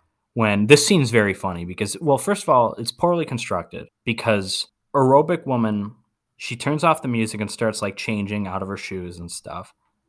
And the score picks up like there's tension. But we're never sure if she knows there's tension or not. We're never sure if she knows that there's a killer around because Yeah. when she's like running in the hallway, she is kind of running, but she's kind of just taking her time, like changing Yeah, clothes and yeah. stuff. It's very bizarre. But there is a neat shot when after she leaves the aerobics studio or whatever, then we see it's dark and then the other door opens and there's some neat lighting when the killer comes in. But anyways, this scene kind of culminates in a very fun little thing because she's like panicking now, and we don't really we never get a shot of her like recognizing that, oh, I'm being stalked. Yeah. She just starts panicking. It's very bizarre. And she's at the elevator, which the elevator is like a window. It's very strange. The door to the elevator is like a glass window or something. Yeah. But then she gets scared, and then she's like, oh, it's you. And then she gets into the elevator ride. Is that She the gets name into of the the Kung Fu elevator. professor? No, we never get that guy's name. And then the oh, it's you person, the killer enters the elevator very clearly holding a chainsaw. Like it's behind his back, but you can see it. It's a little difficult to hold a chainsaw behind your back, to hide a chainsaw behind you. There's no way in hell this woman wouldn't have noticed the chainsaw. Even like as he's entering the elevator, if she didn't see it before, you can see the elevator it then. And anyways, he starts it up, cuts her in half.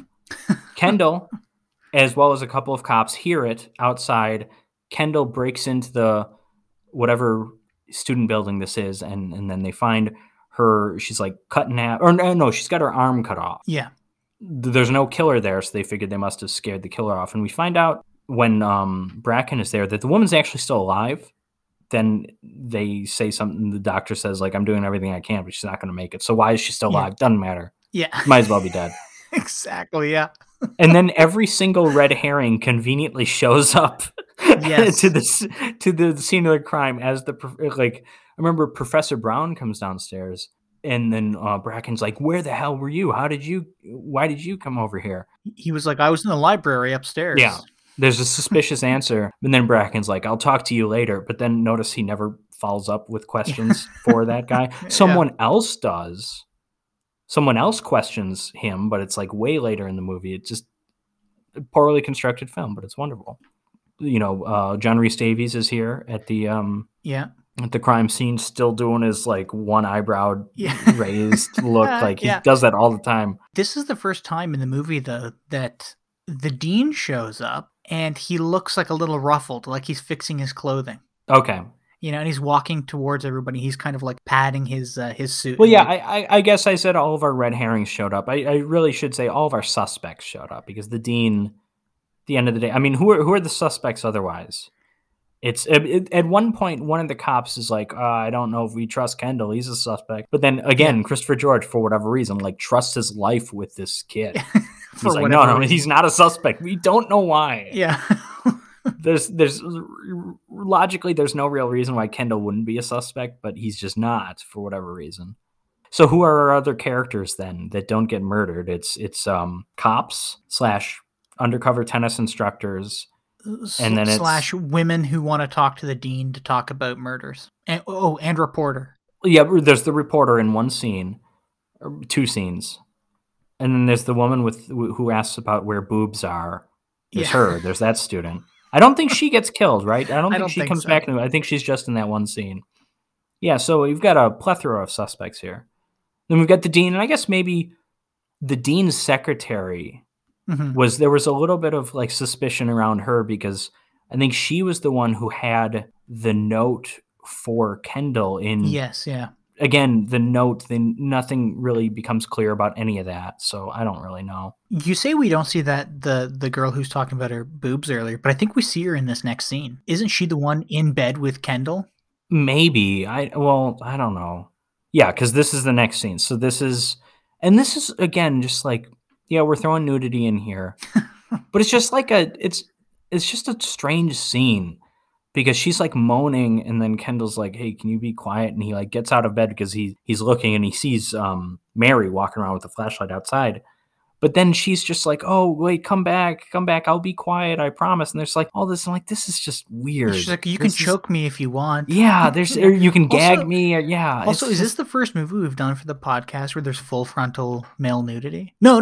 That would be Sleepaway Camp, right? Sleepaway Camp, notably. Also, almost kind of Dolomite, because that towel. Oh yeah, remember I'd count High that. Pike? I mean, Yeah, High Pike.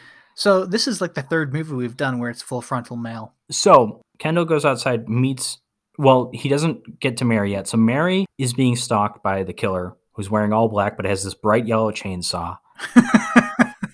Yeah. But then she gets attacked by this Asian gentleman, by Bruce Lee, who starts kicking, punching, like he kicks the gun out of her hand. Kung Fu.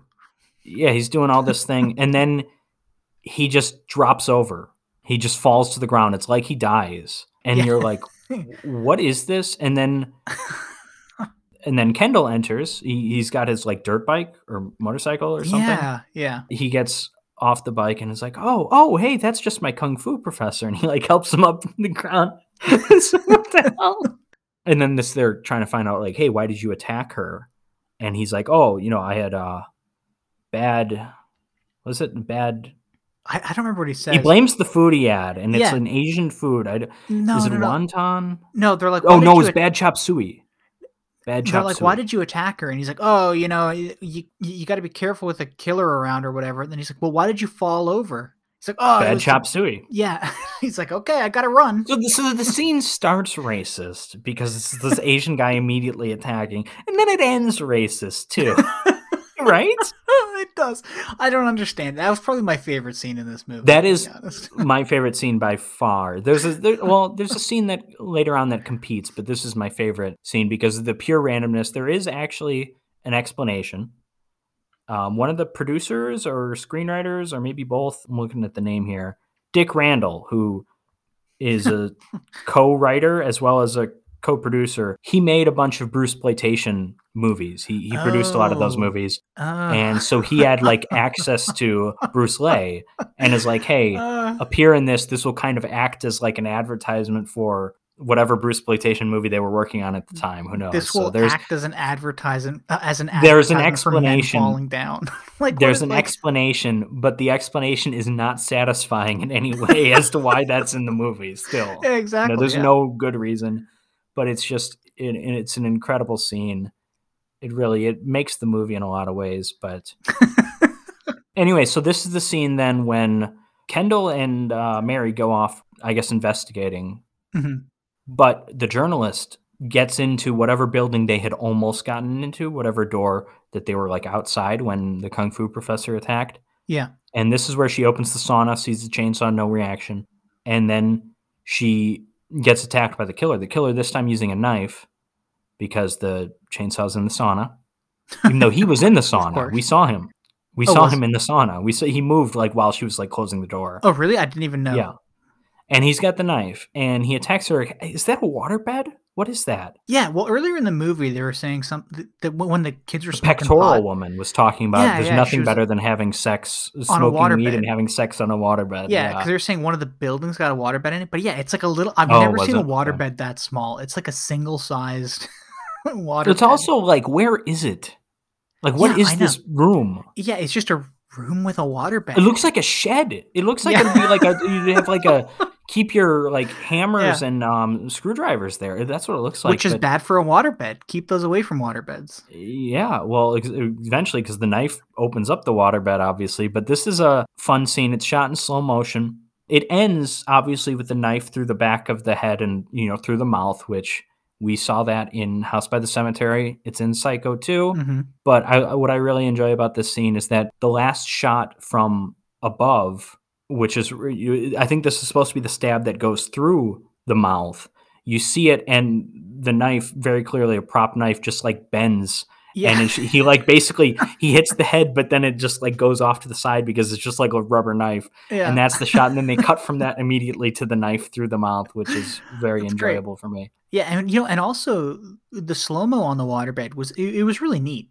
honestly. Like, and it was cool to see the water turn red with blood. Yeah, that's a nice touch, yeah. Okay, so Mary kisses Kendall goodnight for some reason, and then Kendall's weird, nerdy friend greets him outside Mary's room, and he screams, and then he just taunts him. He says Casanova. The scene is weird because he takes You Mary can say home. that about every scene, essentially, but yes. Yeah, well, he takes Mary home. Mary goes, "Hey, thanks for looking out for me tonight." Oh yeah, Kiss he on the basically cheek. asked like, "Hey, Can I let come me in and let's-" bang? Yeah, that's basically. Yeah. He's like, "Oh, are you up?" And then she says, "Okay, this good night." 17-year-old with this 35-year-old. No, I know. Who, he's by the like, way, I don't know if we've said this is Linda Day George, Christopher George's wife of about 10, 12 years when this movie was made. Mhm. I would like to think that this is the movie where they met and fell in love, because that would just be funny because it's Pieces. It's like the trashiest movie ever. But it's not. They were married already. But it's weird because like it's just so cringy almost, you know? Like she's like, "Okay, good night," and he goes, "Oh, Yeah. aren't you making coffee?" Yeah. And she's like, "No, good night." Yeah, that's true. But then how about the friend popping up for no reason? He just shows up out of nowhere wearing like a weird mask, a la Yeah. that stupid friend in Friday the 13th part 3. Right. So yeah, he just shows up and goes, "Wah!" Then lifts his mask and laughs and goes, "Casanova," and then just slinks into the shadows. And you're like, What I enjoy fuck? most about that scene, though, is, I mean, it's completely random, but I enjoy how Kendall legitimately screams. Yes, yeah. And he is right outside Mary's door. Yeah.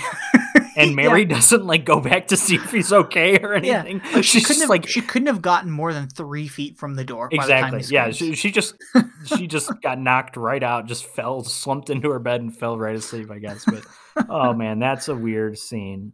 That's like the only scene where there's really romantic or sexual tension, chemistry between the two of them, I think. Yeah, I think. I don't know. Yeah, I'd say that. And that's also the last scene, I think, where oh no, I guess that's not true.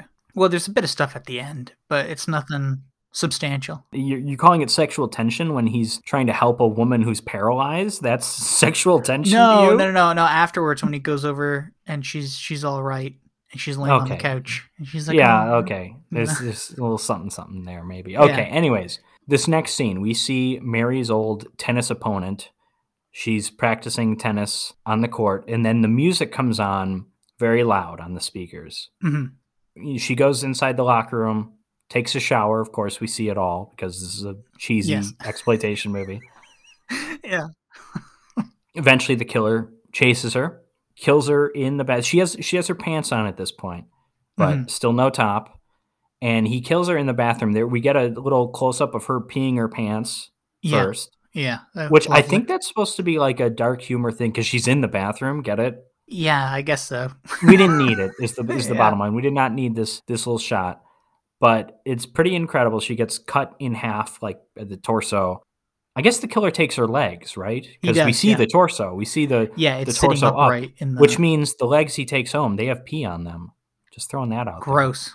But anyways, while this is happening, Mary and Kendall are trying to turn off the music, and they find Willard, and Willard is... who's looking suspicious.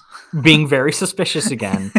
But he's like, "I'll agree. We'll turn off the music." And then, because he's got his keys, but then when they go into the room to turn off the thing, then he realizes, wait, these aren't my keys. Yeah. Which that goes nowhere. He didn't even need the keys to turn the thing off. No, but he needed them to get into the room, though. Yeah, I guess so. But I guess the killer stole his keys, but the killer must also have given him the same set of keys. Yeah. Like replaced them. So why did the killer steal the keys? Who knows? Yeah, and how does he know that they're not his keys if he has the exact same set of keys? I would imagine he's got like a little, not like a lanyard, but a little something on there, like a keychain with like with like a W attached to it. So while this happens, Kendall enters the women's locker room for what just seems out of sheer curiosity. I think he just wants to break into the women's locker room. I don't think he has reason to believe there's a body in there. Yeah, but he finds the body. This leads to the second best scene of the movie, arguably the best, but I'm a big Kung Fu Professor fan. But after Mary goes and sees the body, she comes out, and an incredible, I would almost call it a monologue, except she's just saying the word bastard over and over again, but she's screaming it. Yeah. I think there's like 3 screams, maybe 4. While we were out here fumbling with that music, the lousy bastard bastard was in there killing her! Bastard! Bastard! Bastard! But it's just an incredible scene, and she's just screaming. It's amazing. It's so weird. It's well acted, but it's just funny because she's just saying bastard over and over. It's poorly written. It's well performed, I guess. Yeah, exactly. That's a good way to say it. Okay, so the killer, meanwhile, has the new legs, and he tries putting the mom's shoes on the new feet, but they don't fit. There's a little Cinderella connection here. So he needs new feet, I guess, right? Mary then speaks with Professor Brown outside, and Mary, I guess, if we didn't make this clear, she's a faculty member. Just like we have the Kung Fu professor, I guess she's a tennis professor? She's the tennis coach or whatever. A coach isn't considered faculty, though. And I think they refer to her as faculty. Well, are gym teachers considered faculty? It's different. This is a university. Oh, We're yeah, not I talking guess you're about right. grade school. This is... Yeah, I don't think Coach K is considered faculty at Duke. I don't know. Maybe he is. Maybe. Anyways, but she's talking to Professor Brown, and she's like, "Hey, can I walk with you? I don't feel safe walking by myself." And he's like, "Oh, in the middle of broad daylight?" And I'm like, half the fucking people have been killed in the middle of broad daylight. Are you kidding me? You know, yeah. What kind of stupid line A girl is that? got her head cut off with a chainsaw in the middle of the day. What a stupid line. But Professor Brown, I think she's asking him questions about the dean. Professor Brown goes on something about how the dean is really tough, like he's tougher than he looks. You have to be really tough in academia or something. Yeah. Like, what is he talking about? Yeah, exactly. Yeah. Well, then they kind of split. Like the conversation goes nowhere. Oh yeah, he ends up being rude to her, and he's like, "I don't appreciate the questions you're asking me. You're asking about like very personal stuff." So then Kendall and Mary have another conversation. Mary is going to question the dean again, but Kendall, because he knows everything. Kendall runs this campus. He just like knows, oh no, the dean's not back until 7 p.m. He's not in his office. Like, how does he know that? Yeah. Hey, how does this loser get that attractive biddy in his bed that he has earlier, who might have been the pectoral woman? I'm not 100% sure. Well, I did see Full Frontal, and I can tell you why he had her. I could tell you. Okay. But yeah, well, and then the attractive woman with the USA sweatshirt, which... Oh, yeah. Hey, we're not filming in Spain, just so you know. I like that. But yeah, he like runs the university, I guess, which is why, I mean, maybe he's a great person to have on the force as a undercover guy, even though... Well, he runs the school so well that they want him to research for because for the force. Because Leslie Nielsen is having trouble going through the records. He's not doing it fast enough, and he's working by himself. Even though we've got a full-blown serial killer on our hands. He's like a 60-year-old man working by himself. He's also just going through the records. We're not really sure like what he's even looking through. Yeah. He's just going through records at City Hall. Christopher George says, hey, we should put Kendall on that. And then the Leslie Nielsen guy initially disagrees. He's like, what are you talking about? He's a suspect. And that's the scene I talked about earlier. But he's like, yeah, he's not a suspect. I think he says something like, I trust that kid with my life. He has a line like that. Yeah. And so he helps at City Hall go through all the records, all the records work. They enjoy Wendy's, I think. They have I noticed that. A couple of Wendy's bags. Okay, so Mary goes to the dean's office. It's before 7 p.m., but she knocks on the door and he happens to be there. And then he invites her in and says, like, hey, I'm making tea, but you'd probably prefer coffee, right? And then we see him like poisoning her coffee. Mm-hmm. He has her drink some, and then she's asking questions about Professor Brown because she suspects Professor Brown. I love this. And then out of fucking nowhere, the guy is like, oh, Professor Brown's gay. Yeah. And he seems more upset about it than I am. And I'm like, oh, what? And then he mentions just offhand, oh, by the way, he tried to kill me once. Yeah. Dude, why wasn't this shared earlier? Yeah, and that's why he's like, but I'm more powerful than I look, you know. Now, I understand all of this is BS. Is Professor Brown even gay? I don't know. There's no real reason to believe he is or isn't. He felt uncomfortable with that one woman asking where her pectorals were, but that's an uncomfortable conversation whether you're gay or straight. I also like that he's like, oh yeah, you think Professor Brown's weird? Yeah, he's weird because he's a homo. Yeah, well, I mean, okay. I guess he's just making all this BS up because at this point, we know the dean's the killer. The second he starts poisoning the coffee. But also at this point, he's going to kill her. Mhm. Why does he need to make up bullshit? Yeah. If he actually meant for this story to put people onto Professor Brown, why didn't he share it earlier that, oh, Professor Brown tried to kill me? It's so weird that it's coming up here. But he poisons her. She eventually, because he keeps like eyeing her feet because he needs new feet A la that Quentin fit into the Tarantino. shoes. You know what? Guarantee Quentin Tarantino loves this movie. It's, I- Eli Roth considers it one of his. I think Oh Eli my Roth God. says it's like one of the best horror movies, one of the best slasher movies ever. And I'm kind of with him on that, believe it or not, with Eli Roth. But no, Tarantino, big fan of this movie. Not even for the feet stuff, just for everything else. Eventually, at the records office, they find some information, and we don't hear what information it is at first, but they're just like, oh, it's actually Kendall that finds it. And he shows it to Leslie Nielsen, and Leslie Nielsen's like, oh, yeah, maybe they changed their name or something. And then he's on the phone with Christopher George, and I think then we realize, like, oh, the dean is the killer. The dean Mhm. was the little kid who murdered his mother as a child.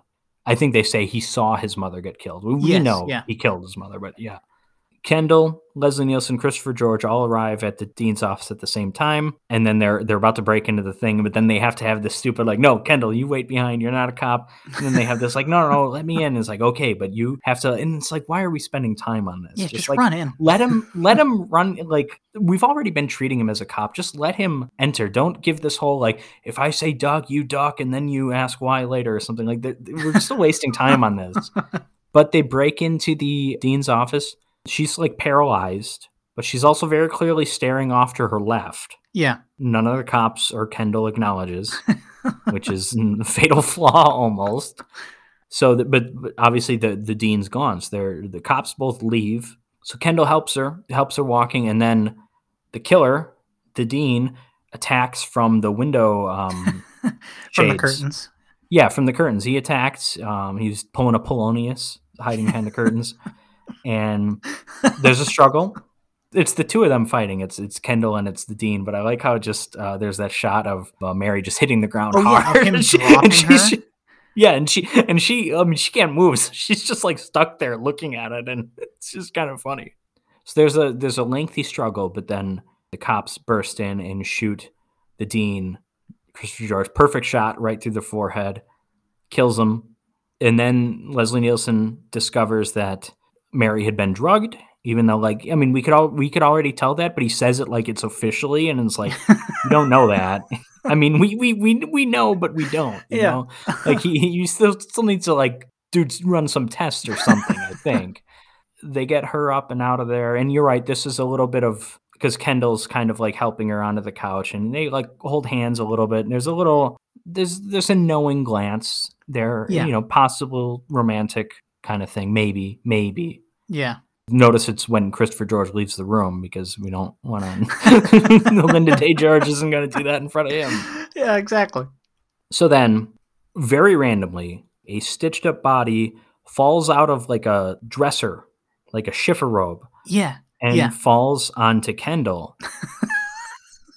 It's in slow motion. He's screaming. And it's like, it's dumb, but it's like, okay, this is like you're going to end the movie on a jump scare. You're going to have this like stitched up body together. Sure, we finally see the full result of we see the fruits of his labors. This new puzzle has been completed, right? Because that's what this body essentially is. It's the puzzle that he was making with the naked woman earlier. I also like the idea that when casting for that, they're like, quickly, we need to find a woman who looks like she was sewn together. You know what I mean? Well, like, they put makeup I know they on put there. makeup on her, but like I just like, oh yeah, you're right. She does look like she has different body parts. They probably got the woman who gets beheaded early. They probably just got her because they show her face, right? It's probably her. I don't know, maybe not though. But pretty good makeup. Like you get the little stitches in the arms and stuff, but like the discoloring is really kind of off-putting. Like it looks pretty good. Yeah, how like the head is rotted more than everything else. Yeah. And you'd think that's like a halfway decent way to end the movie, but no, it gets weirder, folks. Kendall's talking with the cops after they've got this body is now covered, and they're just talking like, oh yeah, the killer must have been just putting all these pieces together to make this woman or something. And it's like, yeah. And then Kendall's like, let me just grab my coat. And he grabs his coat. And then, boom, the arm from the dead stitched together body reaches up, grabs his crotch and pulls to the point of there's blood everywhere. Dude, and I think, because I rewatched that scene like 4 times, I think she's also supposed to be like crushing his balls because like she squeezes and everything just. I think she's just pulling everything off. I think he's being neutered. Yeah, basically. Yeah. I think it's just the groin no more. Right? It's just like, and that's how the movie ends. The movie ends on like a freeze frame of him screaming. Yeah, it's totally so bizarre. It's really one of the weirder endings. And I think the first couple times I saw this movie, I don't think I realized that was the stitched together body. I think I always thought that was. I mean, it makes more sense if it's the guy, if it's the dean. See, even though he was shot, just say, oh, he was actually still alive and he comes back for one last scare. We see it all the time in slasher movies. But no, it's this body that I guess at some point got reanimated. Yeah.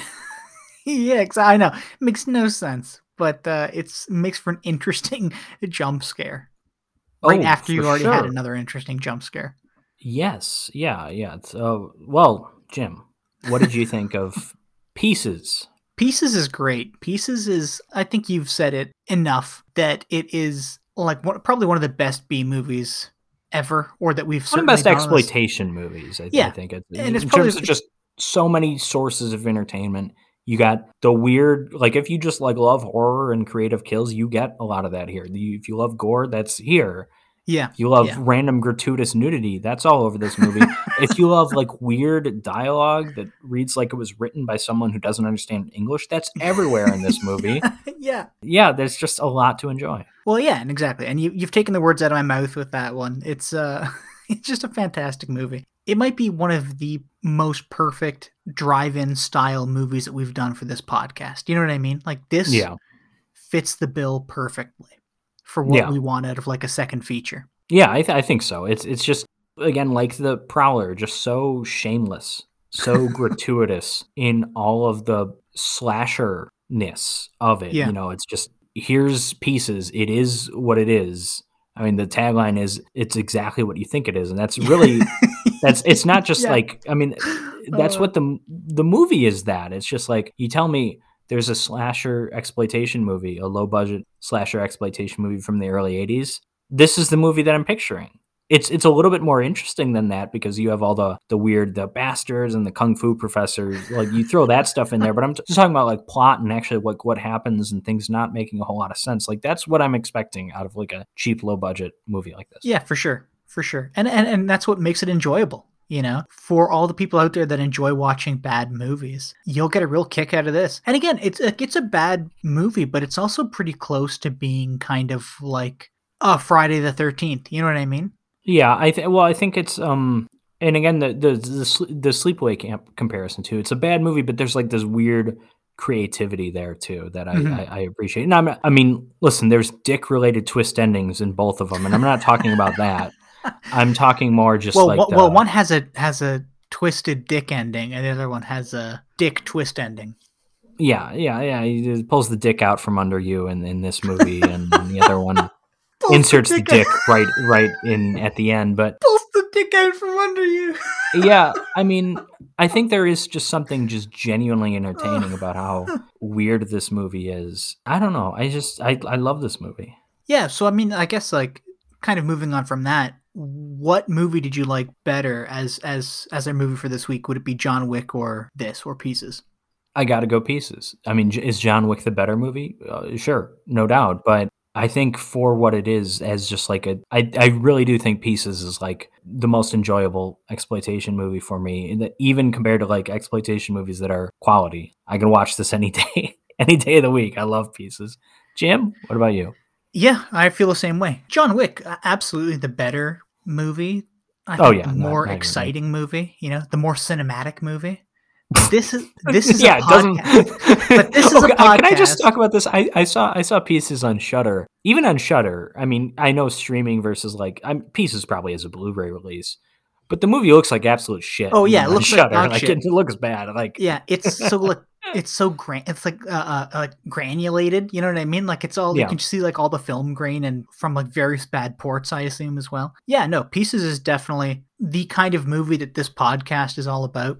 And it's the kind of movie that I dig. Christ, you know me, I love Killer Workout and Deathstalker and Yeah. Slave Girls from Oh, Beyond this is so Infinity. much better and more interesting than Killer Workout. Killer Workout It is, yeah. has this beat in the soundtrack. I'll give you that, but this is Yeah. a lot more entertaining.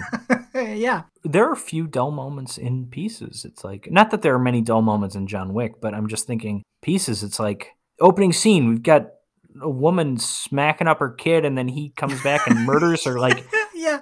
and then like everything, and then you get someone skateboarding into a plate glass window thing. I know. and, it's just, And that's what's every so scene exciting. is just so weird. Yeah, and that's what's so fantastic. exciting about Pieces. I mean, John Wick is a pretty straightforward action movie, whereas Pieces, you have no clue what's going on right from the minute it opens.